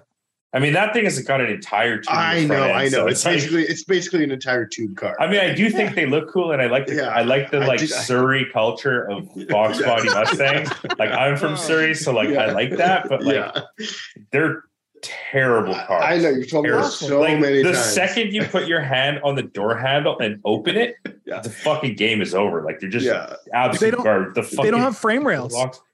The frame rail stops at the firewall and then starts at the rear axle. The entire floor, the whole thing is flat.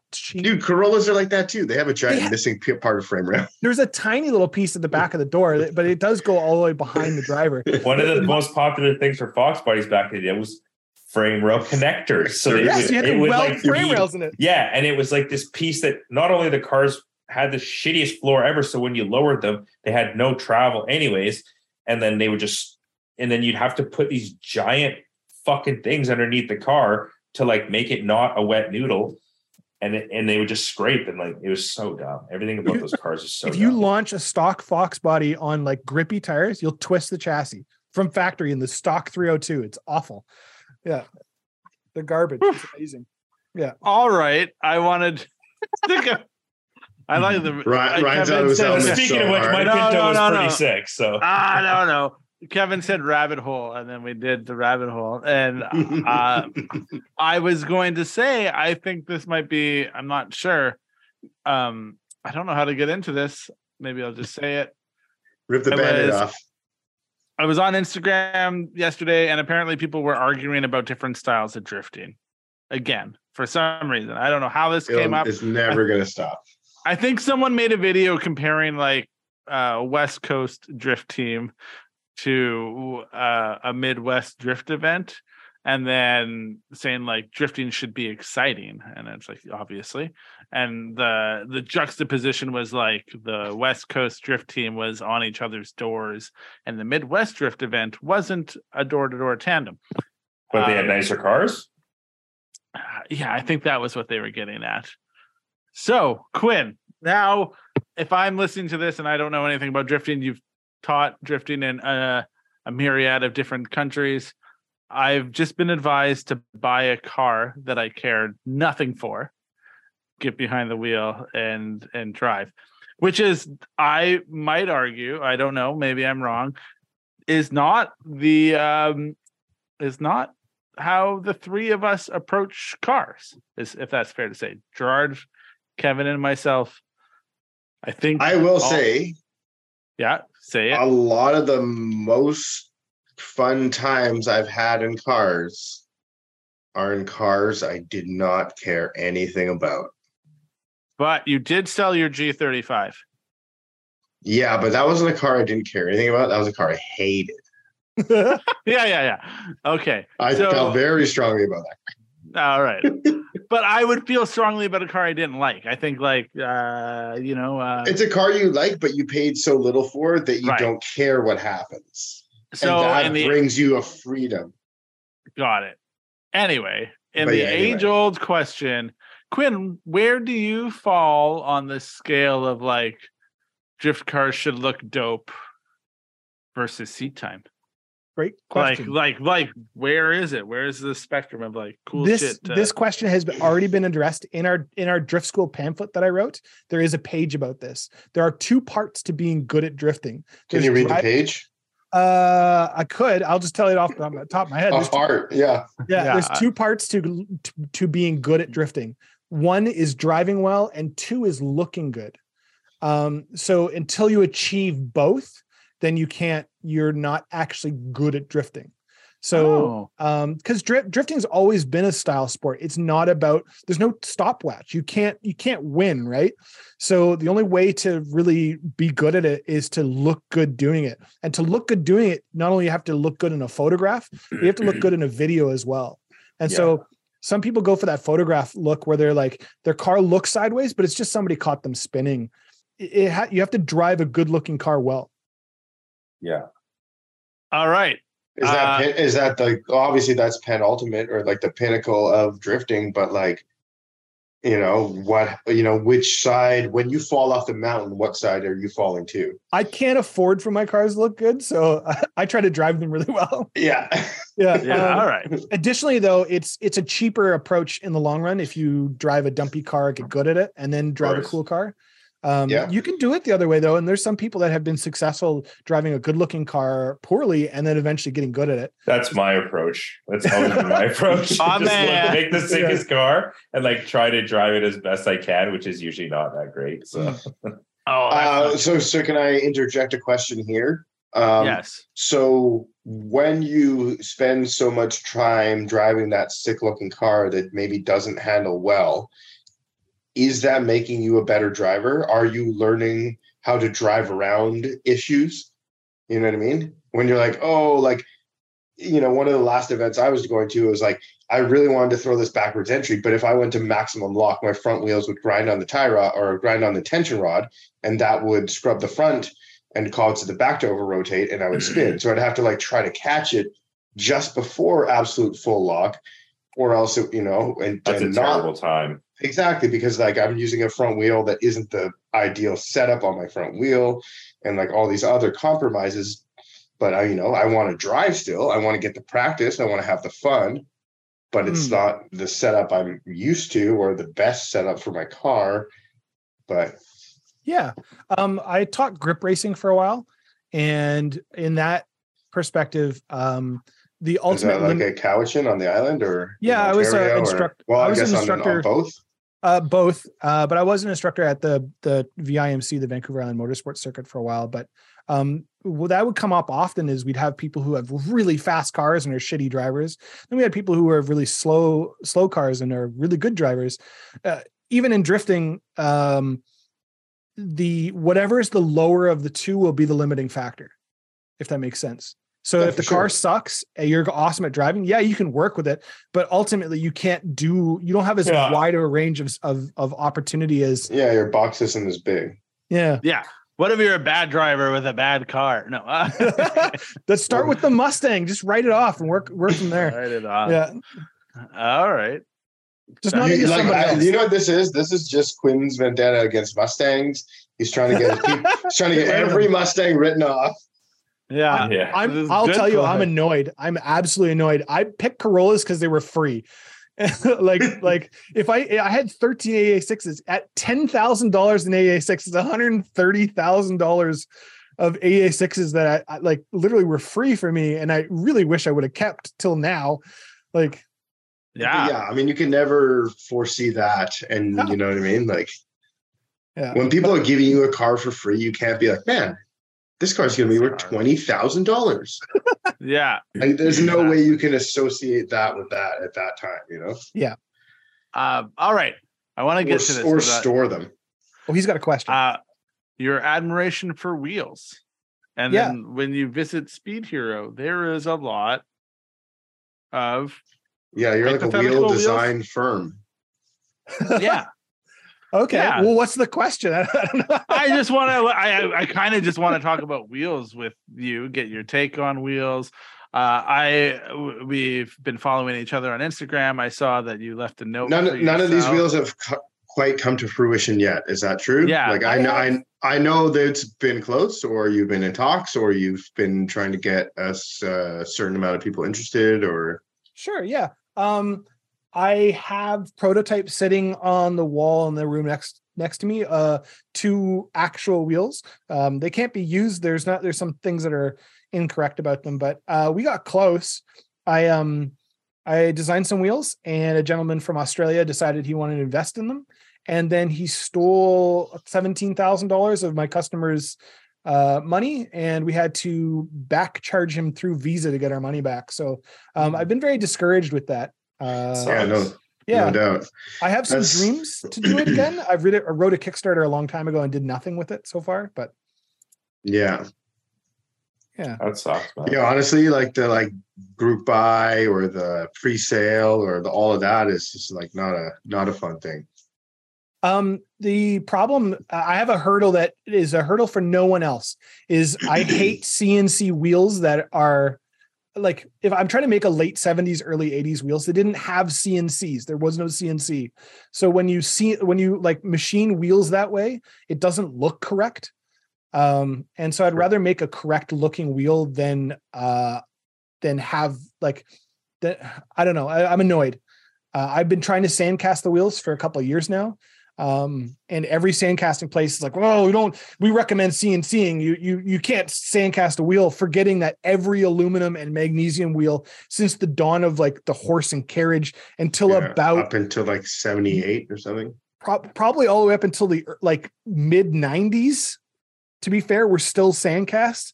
So like, it's a dead art and I'm having trouble finding the right connection to get, all I need to do is make centers and we're ready to go. Alex is sitting there twiddling his thumbs at home, waiting for me to drop centers off. And I just can't find a sandcaster that I can afford and that will actually say yes. So much so that I've actually written a plan to trick sandcasters into. So I made I did in SolidWorks a fake table where the wheel center is part of the center of the table. Yeah. To make it look like an outdoor patio set, because they'll sandcast patio sets, right? And so like they're like, hey, this is the piece I need made for my patio set. Can you make these? And I'm waiting for them to say yes, and then I can actually make wheel centers because I'm so annoyed that I can't get them sandcast.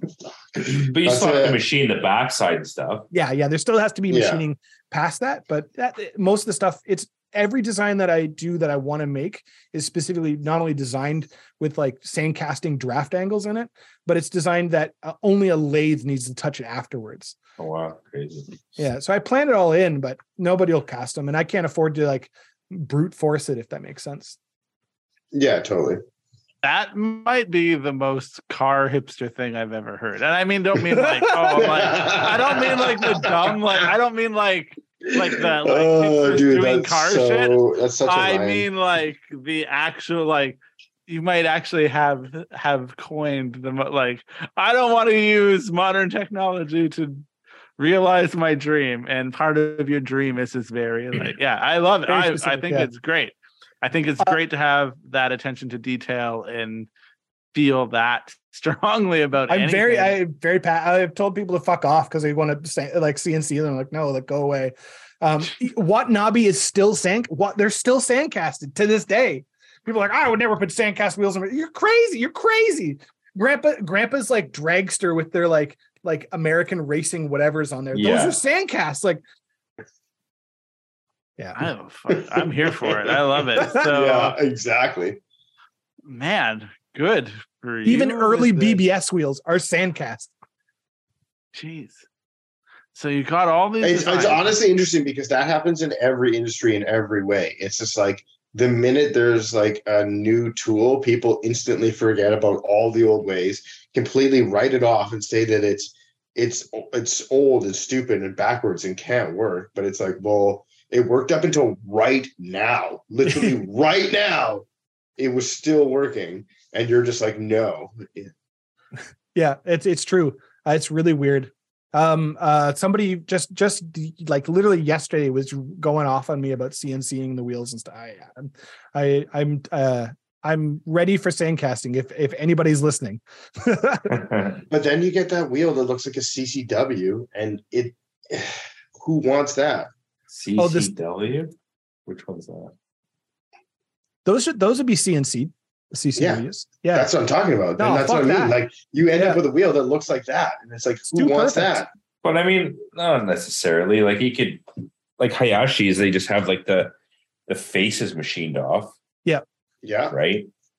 I mean, most modern-ish wheels, like even I remember like when I back in the day got the C5Cs, like Panasports and shit like that, because we used to just take the paint off and polish them. And like I remember you just use like gasket remover, and then you just see the freshly machined face, and the whole rest of it is cast. It's not sand cast, but it's still, well, I guess those are forged, but technically, every edge is not smooth except for the machined surfaces. Yeah, hell yeah. CNC. Yeah, that's exactly the goal. Yeah. Yeah, exactly. Yeah. But yeah, I feel like that's what I'm saying, versus like a whatever CCW, which is like the entire thing is just this like looks like fucking gross. It looks like You know what? My son came my up with a mind was wheel. fucking boggled when copies of those wheels came out, and I was like, "What the fuck? Like those are the ugliest, shittiest wheels to start with, and now they're repped. Like what? Like who the fuck is buying these wheels?"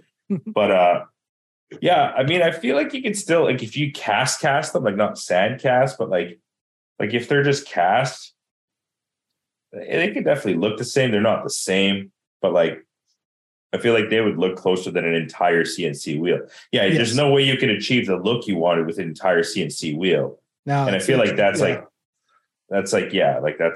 stupid. But like I think if you just cast them generally,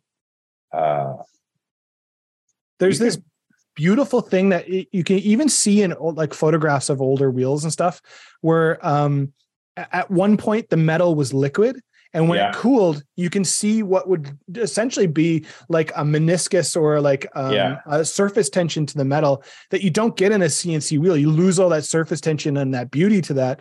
And not only is that surface tension actually in some ways, because the corner is rounded that should be sharp, it actually improves strength. But it changes what like soft edges and hard edges, and it also changes how the light moves on it. And I'm too deep. I'm a fucking nerd. Yeah. No, I love it. I mean, there's no way you can achieve You're talking to the CNC. right person. Yeah, you couldn't achieve it with a full CNC wheel, but like I feel like because a lot of the wheels are cast, they still have all those shitty weird like. That's what I mean. Now you're getting it made like in Japan, basically. You know what I mean? You're getting like the top wheel manufacturer to make your face, basically. No, that would be a forging. Like all the Yankees and stuff too. They only generally machine the faces of the wheels just to make them actually flat, so that when the thing fucking spins, I kind of feel like look like this. I feel like Enki is like the world's foremost wheel manufacturer, though. I would say so. Yeah, they do really low end wheels and also really high end wheels. Yeah. And OEM. They do a lot of OEM wheels. Yeah, so does Rhoda. Rhoda makes OEM wheels. So Rhoda makes OEM. Yeah, man. Rhoda makes a lot of OEM wheels. Most of those are cast. Now, there are people who might be listening that think that all like wheels that are advertised as forged are forged, but there's different types of forging, and most wheels that are advertised as forged are actually roll forged. So what they'll do is they'll cast the center with a front lip on it, but leave a big chunk for a rear lip. And so it's still a cast center, it's still a cast front lip, and then they'll spin them on a lathe and actually push that big chunk. That's of the matte lip. Forging. Yeah. Or matte. 360 roll forged. And also Enki. Yeah, Enki's really big with that. What does matte stand for again? Metal fucking something technology. Yeah, the matte, like that's Enki's coined term for the rolled. They take the metal and they stretch it out to make the lip. Yeah. But yeah, and then SSR, the semi-solid, or the SSF technology, semi-solid forge. What do they used to call that? Semi-solid forged. It was basically just like flow formed. Flow form. Yeah. So the metal was like not total liquid; it was like putty, and then they had like a mild, stamping. Kind of fucking stamping. Yeah. Yeah, that's actually. That's what makes the TE37 the best wheel in the world, because it's forged. I know TE37 is not. I've listened to the vlogs. I'm fine with it. Yeah, but they are fully forged, meaning they actually stamp the. Yeah, no, that I agree with you. The TE37 is like the be all end all of like strength and wheel and like spoke count and everything, and like they sit there and they fucking hammer the thing hundreds of thousands of times to get, you know what I mean, and then they roll the edges. It's an amazing wheel. Like they could just fucking make it look better. Maybe don't offer it in fucking bronze or like ugly ass colors. Like, why'd you just make a silver TE37 for fuck's sakes? Like once in your life, make an entirely silver TE37. They've never done that. They got to call it like the LE37T and then machine the edge, and it's gunmetal. It's like they have every idea in the entire world except for silver. It's like they're the Oreos of cookies without the original Oreos. You know how Oreos is just now all the fucking weird flavors. Yeah, there was a birthday different cake. Yo, what about Chrome TE37s, bro? What? There was an Oreo. What about before Chrome Oreos. T37? They've never made Chrome T37s. Yeah, that's how I'm going to do it. It's going to be sick. Oh, yeah. I mean, people do it all the time. Like, there's tons of them out there. But like, yeah, you can't buy them like that. Sorry, I had to look this up. The Oreo's not the original of itself. It was actually a copy of Hydro. Yeah, no, There we go. I did know There we that.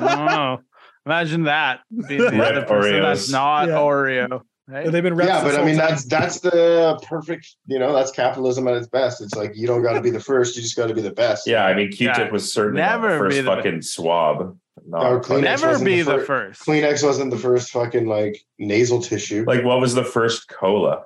Certainly wasn't fucking Coca-Cola. I don't know. About I that. don't think it's Coke. I don't No. think so, man. Not a chance. It was What? probably Someone told me Dr. that you fucking have Doolittle's deep affinity for elixir Coca-Cola. remedy, and then it was like a cola. And then I would Coke's pay like- money to listen to Gerard make up names of products and movies.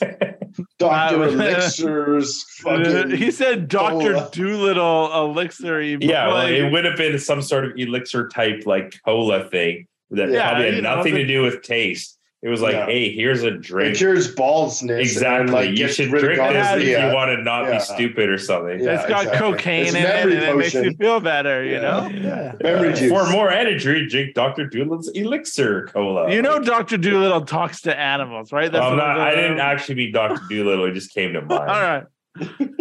I do want a version of Dr. Doolittle where Eddie Murphy also plays the animals. Oh, look at that. Yeah. What about I if bet he Dr. would do it Doolittle now. could talk to cars or something? You know what I mean? What about that? That would be like a. Oh, is that a weird like- Herbie Yeah, slash Herbie Cars the mix? Love No, Bug? the Yeah, that was a other sick dude, movie. not Herbie. Knight Rider? Pee Wee. Pee Wee, because he had the mini. Wasn't it Pee Wee? No, not Pee Wee. Who was the dude that had the mini? Mr. Bean? Mr. Bean. Mr. But Bean. he talks and he's like weird and he talks to cars that are like. But Mr. Bean doesn't talk. He's a mute. I know, that's what I'm saying. Oh, You so know, he there's- only talks to cars. Only So the You know, Reliant there's a Robin talks theory orange. that there's a theory that Mr. Bean is an alien, just as a toss. I mean, that out makes there. sense. Yeah, Yeah, I don't know. he seems Uh, weird. He's all interacting with shit like he doesn't get it, you know? Yeah. Rowan Atkinson, who plays Mr. Bean, is actually a huge car nerd. Huge He car participates- guy. Yeah, Yeah, tons of yeah. racing Player stuff. Yeah. F1. Yeah, Yeah, hell yeah.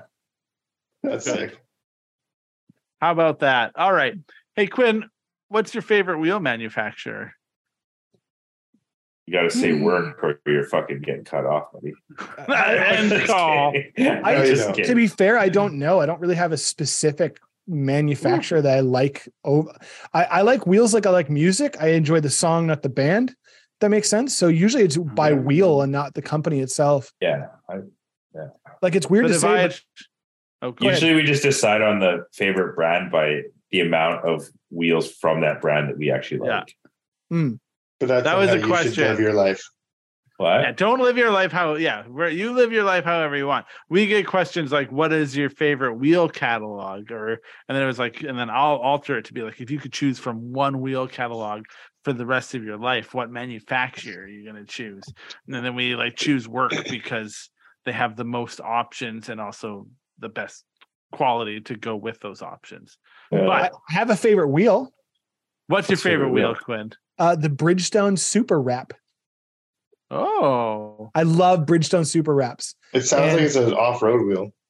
It is an off-road wheel. Yeah. Nice. It was specifically designed for rally cars in the I 80s. can tell by the culture of the name of Yeah. the English. It's it looks like a Steely. It looks like a Steely, but it's actually stamped out of aluminum to kind of trick the rule book to Dude, look like I'm it has loving stock this. wheels. I'm loving Yeah, I this. swear we've seen those. They're really common. They still sell them.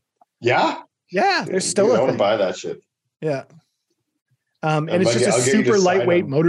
motorsports wheel. Yeah. Super what? Rep? Super wrap. Super Super rap. wrap. As if you were going to drop some lyrics. Oh yeah. There's a That's- super wrap 1 and 2. You can tell the differences between the size of the holes. Jesus. Yeah, I've seen those wheels. That is so funny. They totally look like Steelies. There is a company in the US called Corns. They make Miata parts and they sell a similar wheel to the Super Wrap. although it's very much more Chinese made, but they do sell a super wrap knockoff, if you want to call it. A super wrap rep?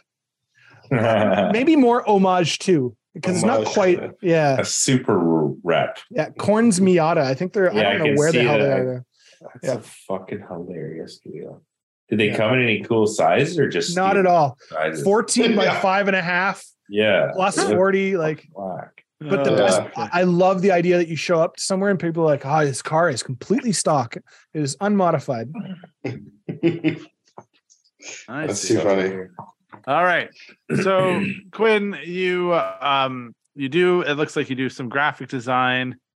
You teach drifting, Hmm.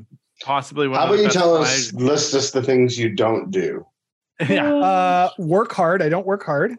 I mean, it That's sounds like you work That's pretty definitely fucking hard. untrue. Yeah. I It's- don't it's- make money. Yeah. It sounds like, yeah. Maybe that. might be Yeah, that. You don't have, yeah. you Make don't money. have a job. Yeah. Yeah. But you I I work don't real get up every hard. morning and go to a place where I'm upset all the time. Yeah. Okay. So but the thing is, you're, and in a lot of ways, living the dream, doing all the things. Do you do photography and video occasionally? Is that a thing that? Yeah. I will say I'll do anything that's car related. So if I have to write things, so I've written a couple magazine articles. I've taken a couple photos for magazines, but nothing like big publications like that. But when I get forced to do, or how do I word this? Not even forced to do. If I can't afford to participate, I'll participate. So if it happens to be taking photographs, if it happens to be flagging, if it happens to be like teaching, I'll just participate. So I'll touch whatever I can to do. Yeah. That's a I great outlook I on wanted life. you to say I'll touch whatever I can to do whatever I can, and then I don't know why. Whoever I For can. those, I'll yeah, touch whatever I can on whoever I can. yeah. For those listening at home, I think it just occurred to me that Quinn is all three of us put together. He's like designing parts, driving, taking photos, doing video. Quinn, you should just have your own podcast where you just talk to yourself for like 120 hours. And I would My roommate agrees and bought a bunch of equipment. And then you edit perfect. yourself. Yeah. and then you What's edit that? yourself. Oh, Yeah, Yeah. then you That's so edit hard. yourself. yeah. Right? It gets easier. It's fine. You I don't even think I have to edit this episode. You don't even need to worry about it. Should I drop something really like aggressive right now? Just like at least No, pause if and you edit? do, Yeah. if you do, Gerard will rise to the occasion and be right in there too. I heard you're friends with Alexi. Yeah, that's a good segue. yeah. We don't talk a lot, but I visited him a couple times when I was in Japan, and we hung out a couple times there. That was good. Nice. Yeah. Cool. I met him in 2009, pre YouTube stuff, if that makes sense. Yeah. He was just still Please. writing like a blog, and he was willing to meet up. We met at Tsukuba at the Hyper Time Attack, Hyperfest. No, not Hyperfest, Hyper Battle Time Attack. And then, yeah, we went to Nico and sort of shared some drifting there. It was pretty cool. Nice. What and then- did you drive there? I just got some ride-alongs. I didn't get to drive there, sadly. It's my favorite track, but I've still not driven it. Was that when he had his like 180? He had probably an had R. the Mark II. He had an R32 at the time. This is before the beer can. Yeah. It's a blue one. I have some photos of it. He had a folded-in quarter, like rear right quarter. I think had a nice wall tap on it. I don't know what happened to that car. And then I got to hang out with him again in 2017. I surprised him at Ebisu when he was there. Nice. Nice. Yeah, Very nice. he's a super nice gentleman in person. Like it's legit. It's not like a thing he's putting on or anything like that. He's just yeah. Big fan. Right on. Yeah. Perfect. I'd give that man a back rub if he asked. If he ever listens to this, just know that's Yeah. a receipt you can cash. He's listened once or twice, I think. We've got to call out. He put Gerard in one of his videos. Yeah. on the Hell yeah. podcast, because Gerard was angry about Japanese like people who are not from Japan going to Japan for YouTube to build cars that don't look dope. And then Yeah, it's a fun experience. Actually, it was great, and people have now come to the podcast and started listening to it because of it. So I'm very grateful. To Gerard for saying the shit that Gerard says, and then for Alexi. Can I side note this? Yes, 100%. Side note, like a huge I don't know, like a huge compliment is Japan recognizes Serial 9 as like a leader in like parts for the chassis you guys work on. Like it's noticeable, if that makes sense. How like do you notice? Oh, like watching videos, seeing like pictures from Japan, you see the Serial 9 stuff on the cars there. That's amazing. So yeah, good job, guys. That's amazing. Thank you. Yeah. Yeah, it's pretty. We're really we're trying to make it more prolific, you know? Yeah. We want to be more there. We have a few connections that we're trying to explore because the ones we've had, like there's a lot of English barriers and it hasn't been super successful. Although Rasty sells our parts, which is kind of an honor to me, but it's very difficult to kind of like work with them. I don't know if their volume's high or what it is, but yeah. So like Sidex, who's actually at Ibizu, and they do like the Side experience, which is like you rent drift cars and stuff like that. And they have a shop and all that there. So we've been kind of in talks with them about maybe carrying, and they've installed all the parts on Samet's car and they've seen this Serial 9 quality and this and that. So they're really already fans of the parts. Hell yeah. But yeah, we have to actually get the ball rolling to carry more parts. And yeah. That's dope. No, it kind of seems like every inroad we've ever made with Japan has sort of like fizzled out instantly, you know? You have to go there and like... You have to go there. 100%. You have to be in person. Yeah. Let's go to Japan. And not eat any food or visit any temples. Nope, not a one. With our friend Alex from Rare Spec. Does he not eat fucking food or what? No, that was the inside my joke. Oh, previous podcast. Because when Ryan comes to Japan, he's going to eat all the food. Not vegetarian style. He's going to eat all the food. Raw chicken hearts. Yeah. We're going to eat chicken sashimi. The whole fucking dude, I need to shit out some chicken sashimi. It was... The joke was we were talking about all going to Japan, and Kevin, it was after a bike ride one night, and Kevin's like, I'm going to Japan, not going to temples, I'm not going to eat any food. And like Alex, Rare Spec, like leans into me. He's like, but we gotta like eat food while we're there, you know? Like, I'm like, yeah, Alex, we'll eat food. Don't worry. Anyway. Quinn, I do enjoy that you said like, oh, I don't know what I would talk about. And like, I feel like I could just do a series of interviews with you and learn a ton of things. How did you become you? What's the background? Did you go to school for anything, or were you forged or sandcast this way and this is just you? Like how does one become Quinn? What's the roadmap? Existence. I am I don't know. How do you answer that from my perspective? I don't really know. Did you go to school? Did you get trained? I didn't go to school. No. I have my high school and that's it. All right. That's all. Yeah. I have been very poor and I like being poor, weirdly enough. So often when I can't afford to purchase something, I have to learn how to make it. And so that's been a driving factor. Additionally, I really like making the stuff so that I understand why it exists and what purpose and function it does. I found when we were down in the States, I knew we were going to battle kit culture. I didn't realize how bad it was. What culture? Kit culture. Kit culture. Yeah. So most, like I would say a huge chunk of the pro spec cars down there are people who like just swipe the credit card and don't really know why the parts do what they do. Yeah. So they read the website. It tells them that it's going to improve their car, and then they swipe the credit card. Or everybody else has it on track, so I got to have it. Yeah, and I found that it was really strange to go down there and be like, hey, this is how you like change the geometry of knuckle. And they're like, why would you change it? These guys are the best. And you're like, well, it doesn't work for this scenario because of this. And like, I don't understand that. Like, it was really odd to run into that down there. So I think a lot of me trying to make my own stuff half the time, or trying to approach it in backwards ways, to like in counterculture ways, sort of taught me some things, I guess. I don't know. That's being Quinn, is just trying to brute force it without spending money on it. Yeah, I think asking like how someone becomes who you are is a ridiculously loaded and impossible question. No offense I would to agree. Ryan. Yeah. I think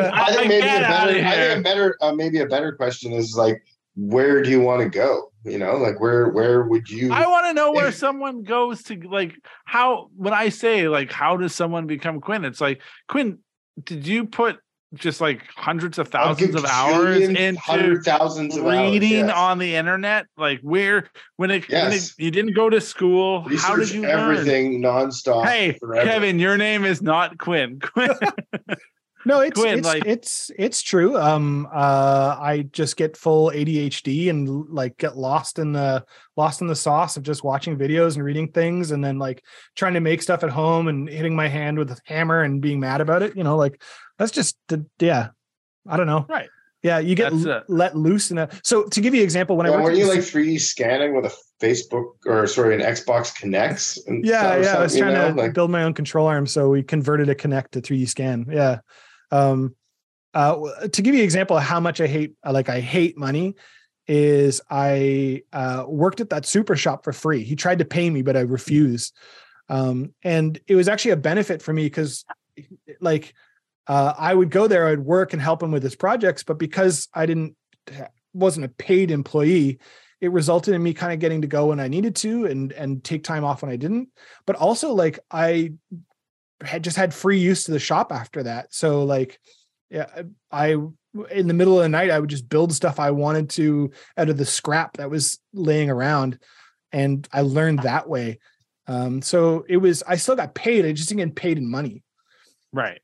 Yeah. Oh, okay. That makes sense.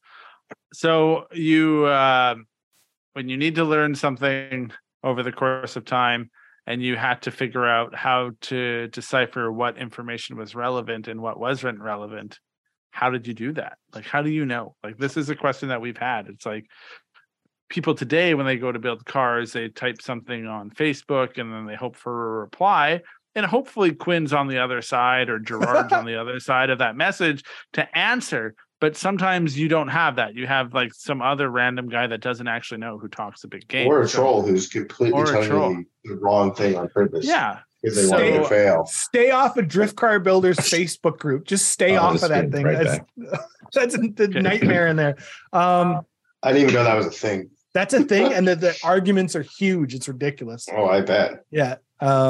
Wait, I don't even know the question. What was the question? So where did you go to find, like, where did you go to find information? And then how did you decipher if it was like valid information or not to get? Through pure ignorance, I made a lot of mistakes. Okay. So like, I feel that's like how a lot of us learned.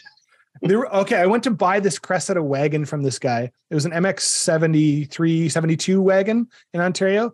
And the guy was an ex-oil executive or something like that. And he was like, never change your oil, only change the filter. And I took that as, so I drove like cars for 10 years without changing the oil. And to be fair, I never blew up a motor. Like, so through pure ignorance, I just did stuff. And then if it worked, it worked. If it didn't, I tried a different thing. Okay. Yeah. To be fair, I also learned that I love 4ACs because fuck 4AGs, fuck those things, but love 4ACs because you would be driving and the motor would be like, no, and you would feel it get slow and you're like, oh, it's time to add oil. You'd add a little oil and the RPMs would come back up and you're good. So, dude, my 3TC was like that. It'd be like, oh, I just got like 100 kilometers less this tank. That means I need to add oil. Yeah. Awesome. Yeah. So all right. You just experiment. Experiment. Fail. Okay. Experiment fail. So to me, that's the answer of the question. How do you become Quinn? You experiment, you fail, you persevere. We'll adjust that. We'll call it fail cheap. Yeah. and Okay, that's hopefully even better. learn from the fail. And learn. Yes. Yeah. Get back up, do it again. You may Okay. not always Now. learn. Sometimes you do. All right. So perseverance is a bit of that too. That's great. Now that I got that sorted out, let's ask Kevin. After Kevin accused me of having a loaded question, which we quickly resolved, let's ask Kevin's question, which is, Quinn, where would you like to go? Who do you want to be? I am ready for wheels. I'm ready for them, if that makes sense. I don't know if I can do it, but I'm ready for wheels. This year's been actually kind of a shit year for me, even though I did the FD stuff and was very successful at that. I ended up squandering a lot of other opportunities this year. So I was supposed to be like, I wrote half a racing course for another track on an island here, but just wasn't feeling well enough to finish it. And I have a lot of like embarrassment with that. So I'm ready to do something that I can kind of do at home and get caught up with. I don't know. I'm just ready for wheels, if that makes sense. That makes perfect sense. Yeah. I mean, it feels like you have a catalog of them. All of the old designs that we need new. It's time for new. Yeah. You haven't even seen the old ones come to fruition, but all right. I get that too. I mean, it's like if you've been staring at something you created 10 years ago that never came to fruition, and now all of a sudden you have the ability to make something to come to fruition. Maybe you've learned some things in those 10 years, or like that feels stagnant to you. Yeah, you've tried some things, failed, persevered, and now there's two wheels. The two main wheels that I focused on, I still want to do those to be fair, but there's a huge catalog of other like just design experiments that I look back on and I really dislike most of them. But they were there to kind of like, how do I word this? They're all done in SolidWorks. I had to teach myself SolidWorks. So I again brute forced it. I stole an ex-girlfriend's college, like her ID, and broke into local college because I couldn't get a computer to run SolidWorks. And so I taught myself on SolidWorks on the local, like at Camosun College at night. And then I just kept drawing wheels. And like you'd have the vision in your head and you'd have the vision that you kind of like, able to create. Yeah. And eventually the more I drew, the closer they came together. And so now I'm at that point where I can sort of most of the time draw what's in my head. But so most of the back catalog is things that didn't quite achieve what I was dreaming or envisioning. Yeah. All right. It makes sense. That makes you start drawing stick figures and it's not portraits. Yeah. But that's what's in your head. Yes, 100%. Now we're moving on to the Sistine Chapel. I like that. Okay, that's good. Man, we're doing wheels soon too. Oh, okay. Hell yeah. Yeah. We're doing full CNC faces though. We hate sand catch. There's nothing wrong. We're only doing 18s and we're only doing 5 luck. Yeah. Yeah. I mean, those two last ones are true. Yeah, are probably true. Yeah, exactly. But no, we're not. I'm not seeing the wheels. They're not like, everyone's like, even Alex is like, oh, you should just make centers and this and that. And I'm like, dude, I don't want to make expensive wheels. I mean, as much as I like 3-piece wheels and shit, like I want to make money and I want to have, I like cool 1-piece wheels. Like I think there aren't enough cool 1-piece wheels. And to be honest, like a lot of times 1-piece wheels on these cars, like could look better than 3-piece wheels. They have like a different vibe. You know what I mean? And I want to start out with stuff that I could sell to everybody. Not everybody can access 3-piece wheels. Like they're just, And then also I don't really believe in the whole, like, I'm going to make centers and then you could just order them with whatever fucking size you want. Cause it's a bit too complicated for like a larger market. Like if it's a very, very niche market, that's totally cool. Maybe later on we'll get into that.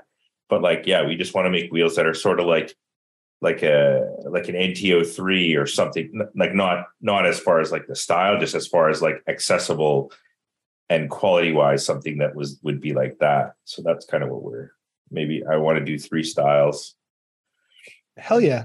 And have cool sizes. I'm told the Enkei RPF 01, RPF 1, RPF 01 are Canadian designed by a guy in Toronto, but I don't. I have no way of confirming that, so Yeah. I don't know. Yeah, It's weird how popular those wheels are. I mean, maybe it's because it's a good wheel for not a lot of money, but like they're not like really great looking wheels.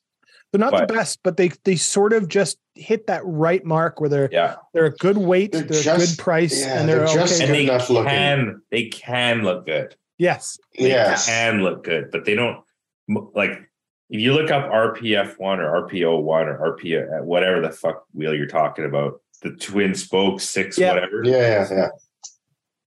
95% of those pictures are gonna look like shit. And then you'll Yes. find 5%, you're like, hey, that's pretty cool. It's like an 18 by 10.5 with like a 235 on it, and it's slammed and like, you know, it like could look cool. One thing I will say is like,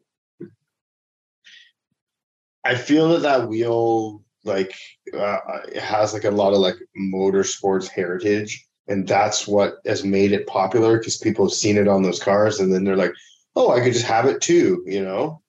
Mhm. Yeah.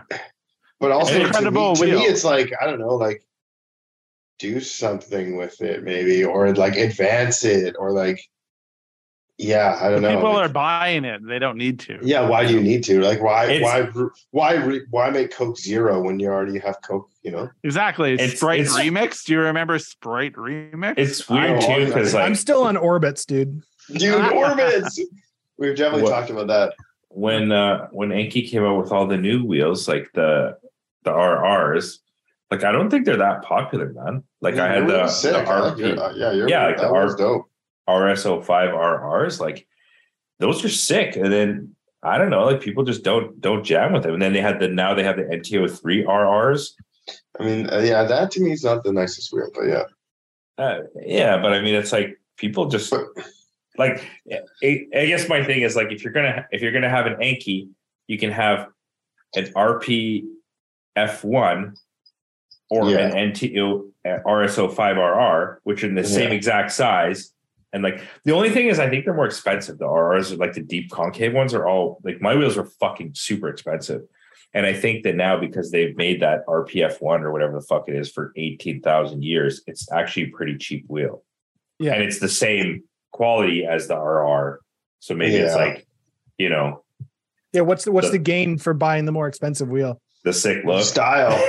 Fucking Yeah. barrier of entry is Yeah. But yeah, I don't know barrier of if when I had those, I actually got the Faces machined because I think they're just silver, which is like, it's kind of cool, but like just an entirely plain silver sports wheel is not really that great. So I got the Faces machined and then they clear coated them again.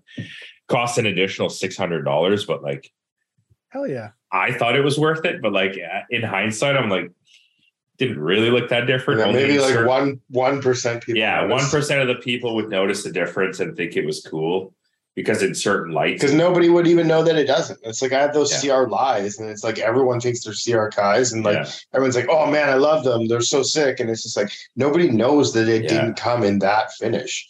Yeah. Like that finish work never offered. But it's like, does anybody know that? No. Like, Well, I know that think some because people we've know talked that, about but it, yeah, like it's funny Yeah. because if work offered that finish, like in my opinion, it looks better than fucking white or like. Why would you say that? Why would you say anyway? Go on. I just don't know I why. think I think the white is the best option for Ryan. I think white for your car, it's fully sick. But I mean, Okay. imagine the cut polished ones on your car if they were 19s and they were actual real. Yeah. I think it's just like a more refined look, less sporty. But I don't know why like manufacturers can't make wheels in silver. Yeah, because also with work they had the new Emotions, the M8Rs. There was a mesh. You know, all the Emotion wheels are the same face; they just have different spoke styles. So they came out with that M8R, and I was like, okay, I want a one-piece wheel for the Blit. The M8R is perfect. It's a mesh. It's kind of deep concave. It's silver. I was like, okay, cool. Hyper silver. Just want super low key. They didn't make the silver in 18, only 19.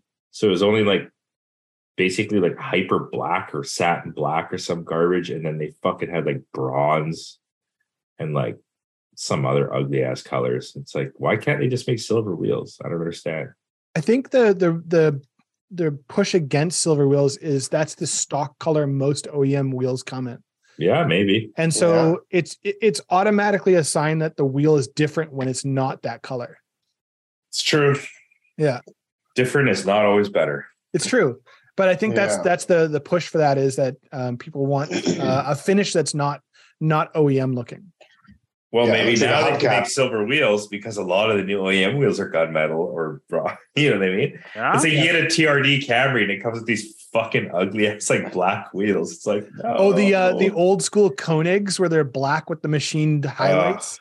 All the new cars seem to be like 10 years behind. But I mean, on they kind of look good. Like all the BMW ones, they look really good. Like they do it in a classy manner. Whereas, but I do know what you mean. Some of the new cars that like have that black machine finish, like, BMWs make them look good because they're one of the factory cars that actually come with good fitment stock. exactly. Always, So always have it's like too. fitment versus like design equals like there's like a weird. But the other thing is like the there. BMW wheel was always like the best wheel to put on other cars.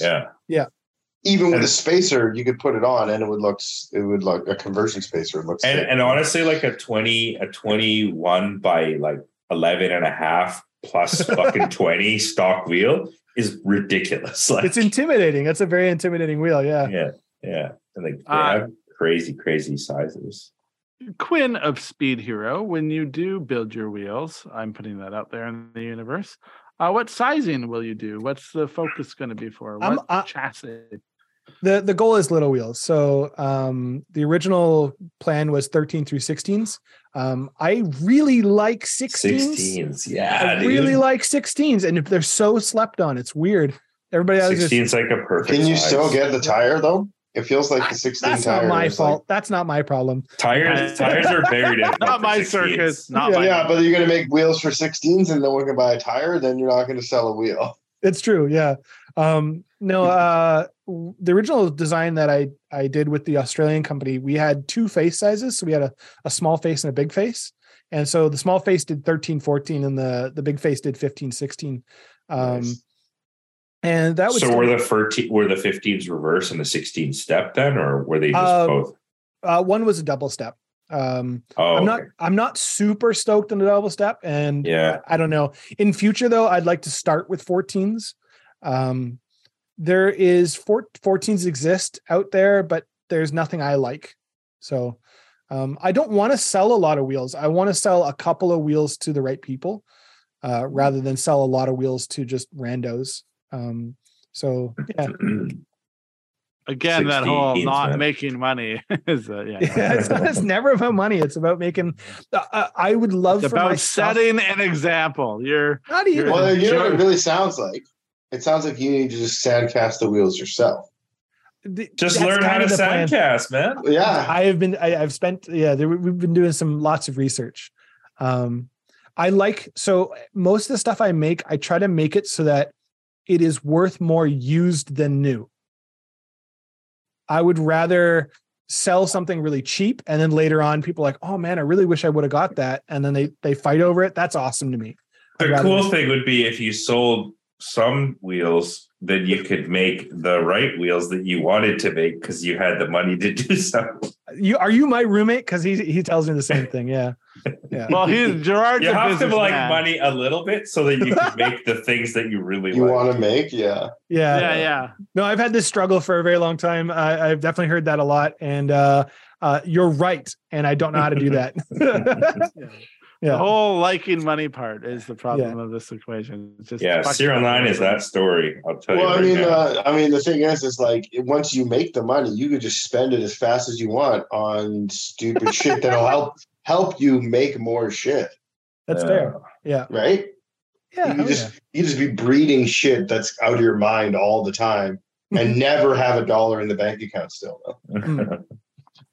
Yeah, there's a ton of stuff that I've made little prototypes for and stuff like that never came to fruition. So yeah, I hear you.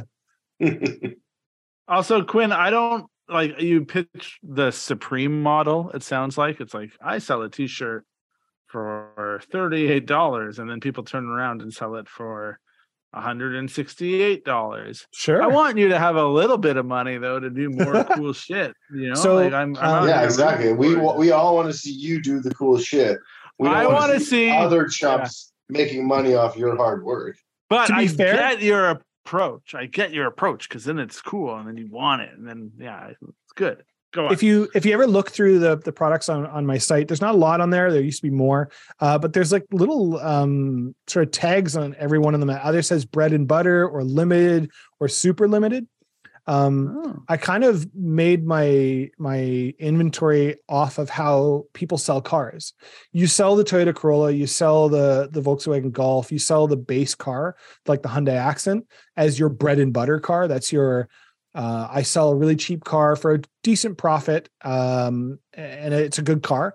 But then you have your halo car. You have your Lexus LFA on top of that, where you don't plan on selling a lot of them. And so I sort of follow that model where I have bread and butter like t-shirts, I have bread and butter stickers, and then there's the rare stuff as well.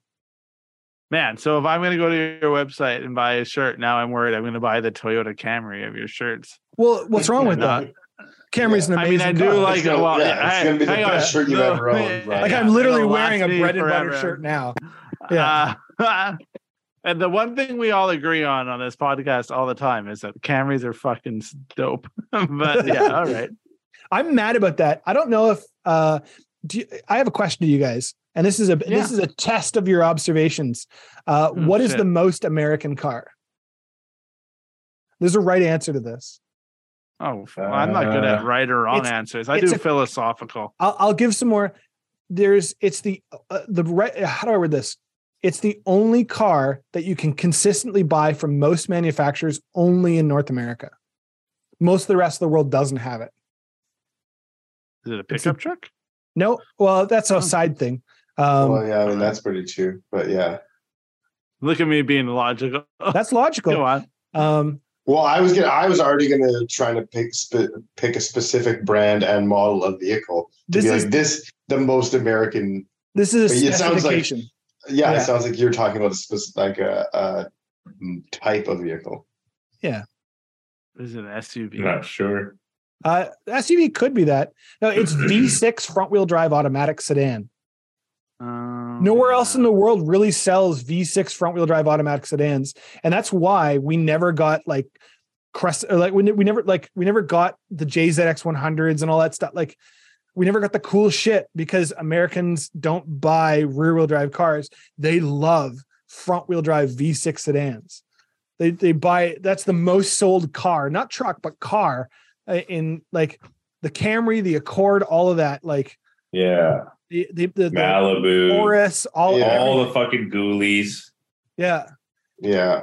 Even like the Impala, they brought it back, and they brought it back front wheel drive V6 and the Monte Carlo. Yeah. They love that for some. I don't get it. I don't understand it, but it screws us out. Because I was thinking about this. They sold like the Camry with a 3-liter.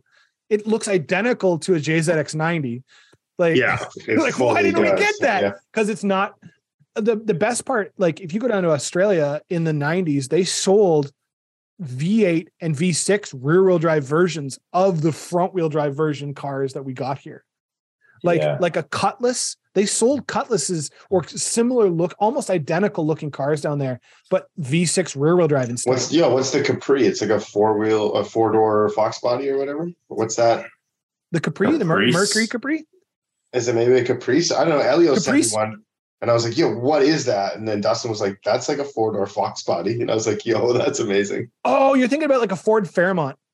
Maybe. Or I don't know. Ford Zephyr or a Ford dude. That's a Mercury. I own my Mercury Zephyr was my first car. That is a Fox body. Yeah. Yeah. But it has an inline 6. And it's so are the Fox bodies. Oh, really? Yeah. Additionally, though, the doors are so similar that you can actually bolt the Fox body Mustang onto the front of the Zephyr. It lines up with the doors and everything. No way. Oh yeah, there's people have made Fox body wagons. Full circle makes so much sense why I love that car now. Yeah, Kevin, this whole time you're like, I want a Fox body. I know. And you had a Fox dream you already had.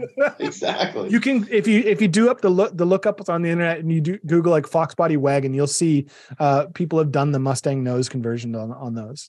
Oh my god! I believe that's what you call poetic justice. Is what that I don't actually know what you call it. Yeah. All right. I feel like we've capitalized on much of Quinn's time, and I feel like we could keep going forever. So before we wrap this up, does anyone have any last thoughts, commentaries, things we've learned along the way? Gerard loves birds now, I've learned. Well, I just want to bring Bird. up. Yeah. We just gotta start penciling in Speed Hero 2 here. Yeah, all right. The re-speeding. The re-speeding. Perfect. It's a bus that won't stop. Exactly. Yeah. Well, okay. I think that is a pretty solid place to stop.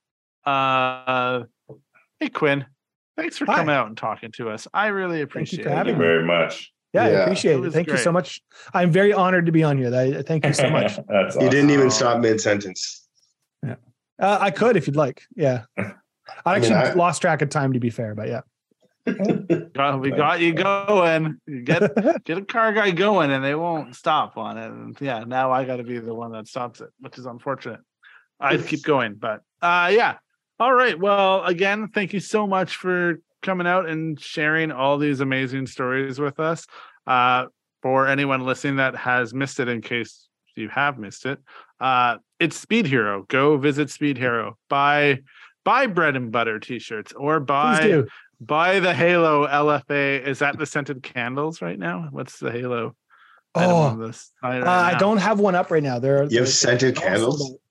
These are racing candles. That's what this specific. This is the bread and butter shirts. Do they smell like rubber? They could if you do a burnout in it, wearing it. Yeah, I mean, that's an. Please, if you're on Instagram, send me I pictures do of you doing frequently burnouts do a burnout. in my Oh, shirts. Yeah. my man. Perfect. Cool. But yeah, visit Quinn's site, check it out. He's obviously not going to toot his own horn, but seems like Quinn is a very key person in the not even Western drifting, just drift community. So drifting everywhere. The world of Everywhere. drifting. the owes world of drift. itself I like car. to Quinn. Yeah. So Pray again, to Quinn, Speed Hero over drifting. I'm good to end it there, and that is all. If you're listening to this before the holidays, happy holidays. If not, happy New Year, I guess. Or if you just listen to this years from now, congratulations. Yeah. All right. Thank you. Well, Bye-bye. Thanks. Invest in Dollarama. If you're listening to this in the future and you didn't buy Dollarama stocks, sorry. Yeah. Perfect. Yeah. Thank you so much. I just buy Dollarama stuff. So is that the Yeah, same? that's just kind of. Okay, All right. guys. Peace Thank out. you. Thank you again, man. Bye. Thanks for listening to Serial Podcast 9.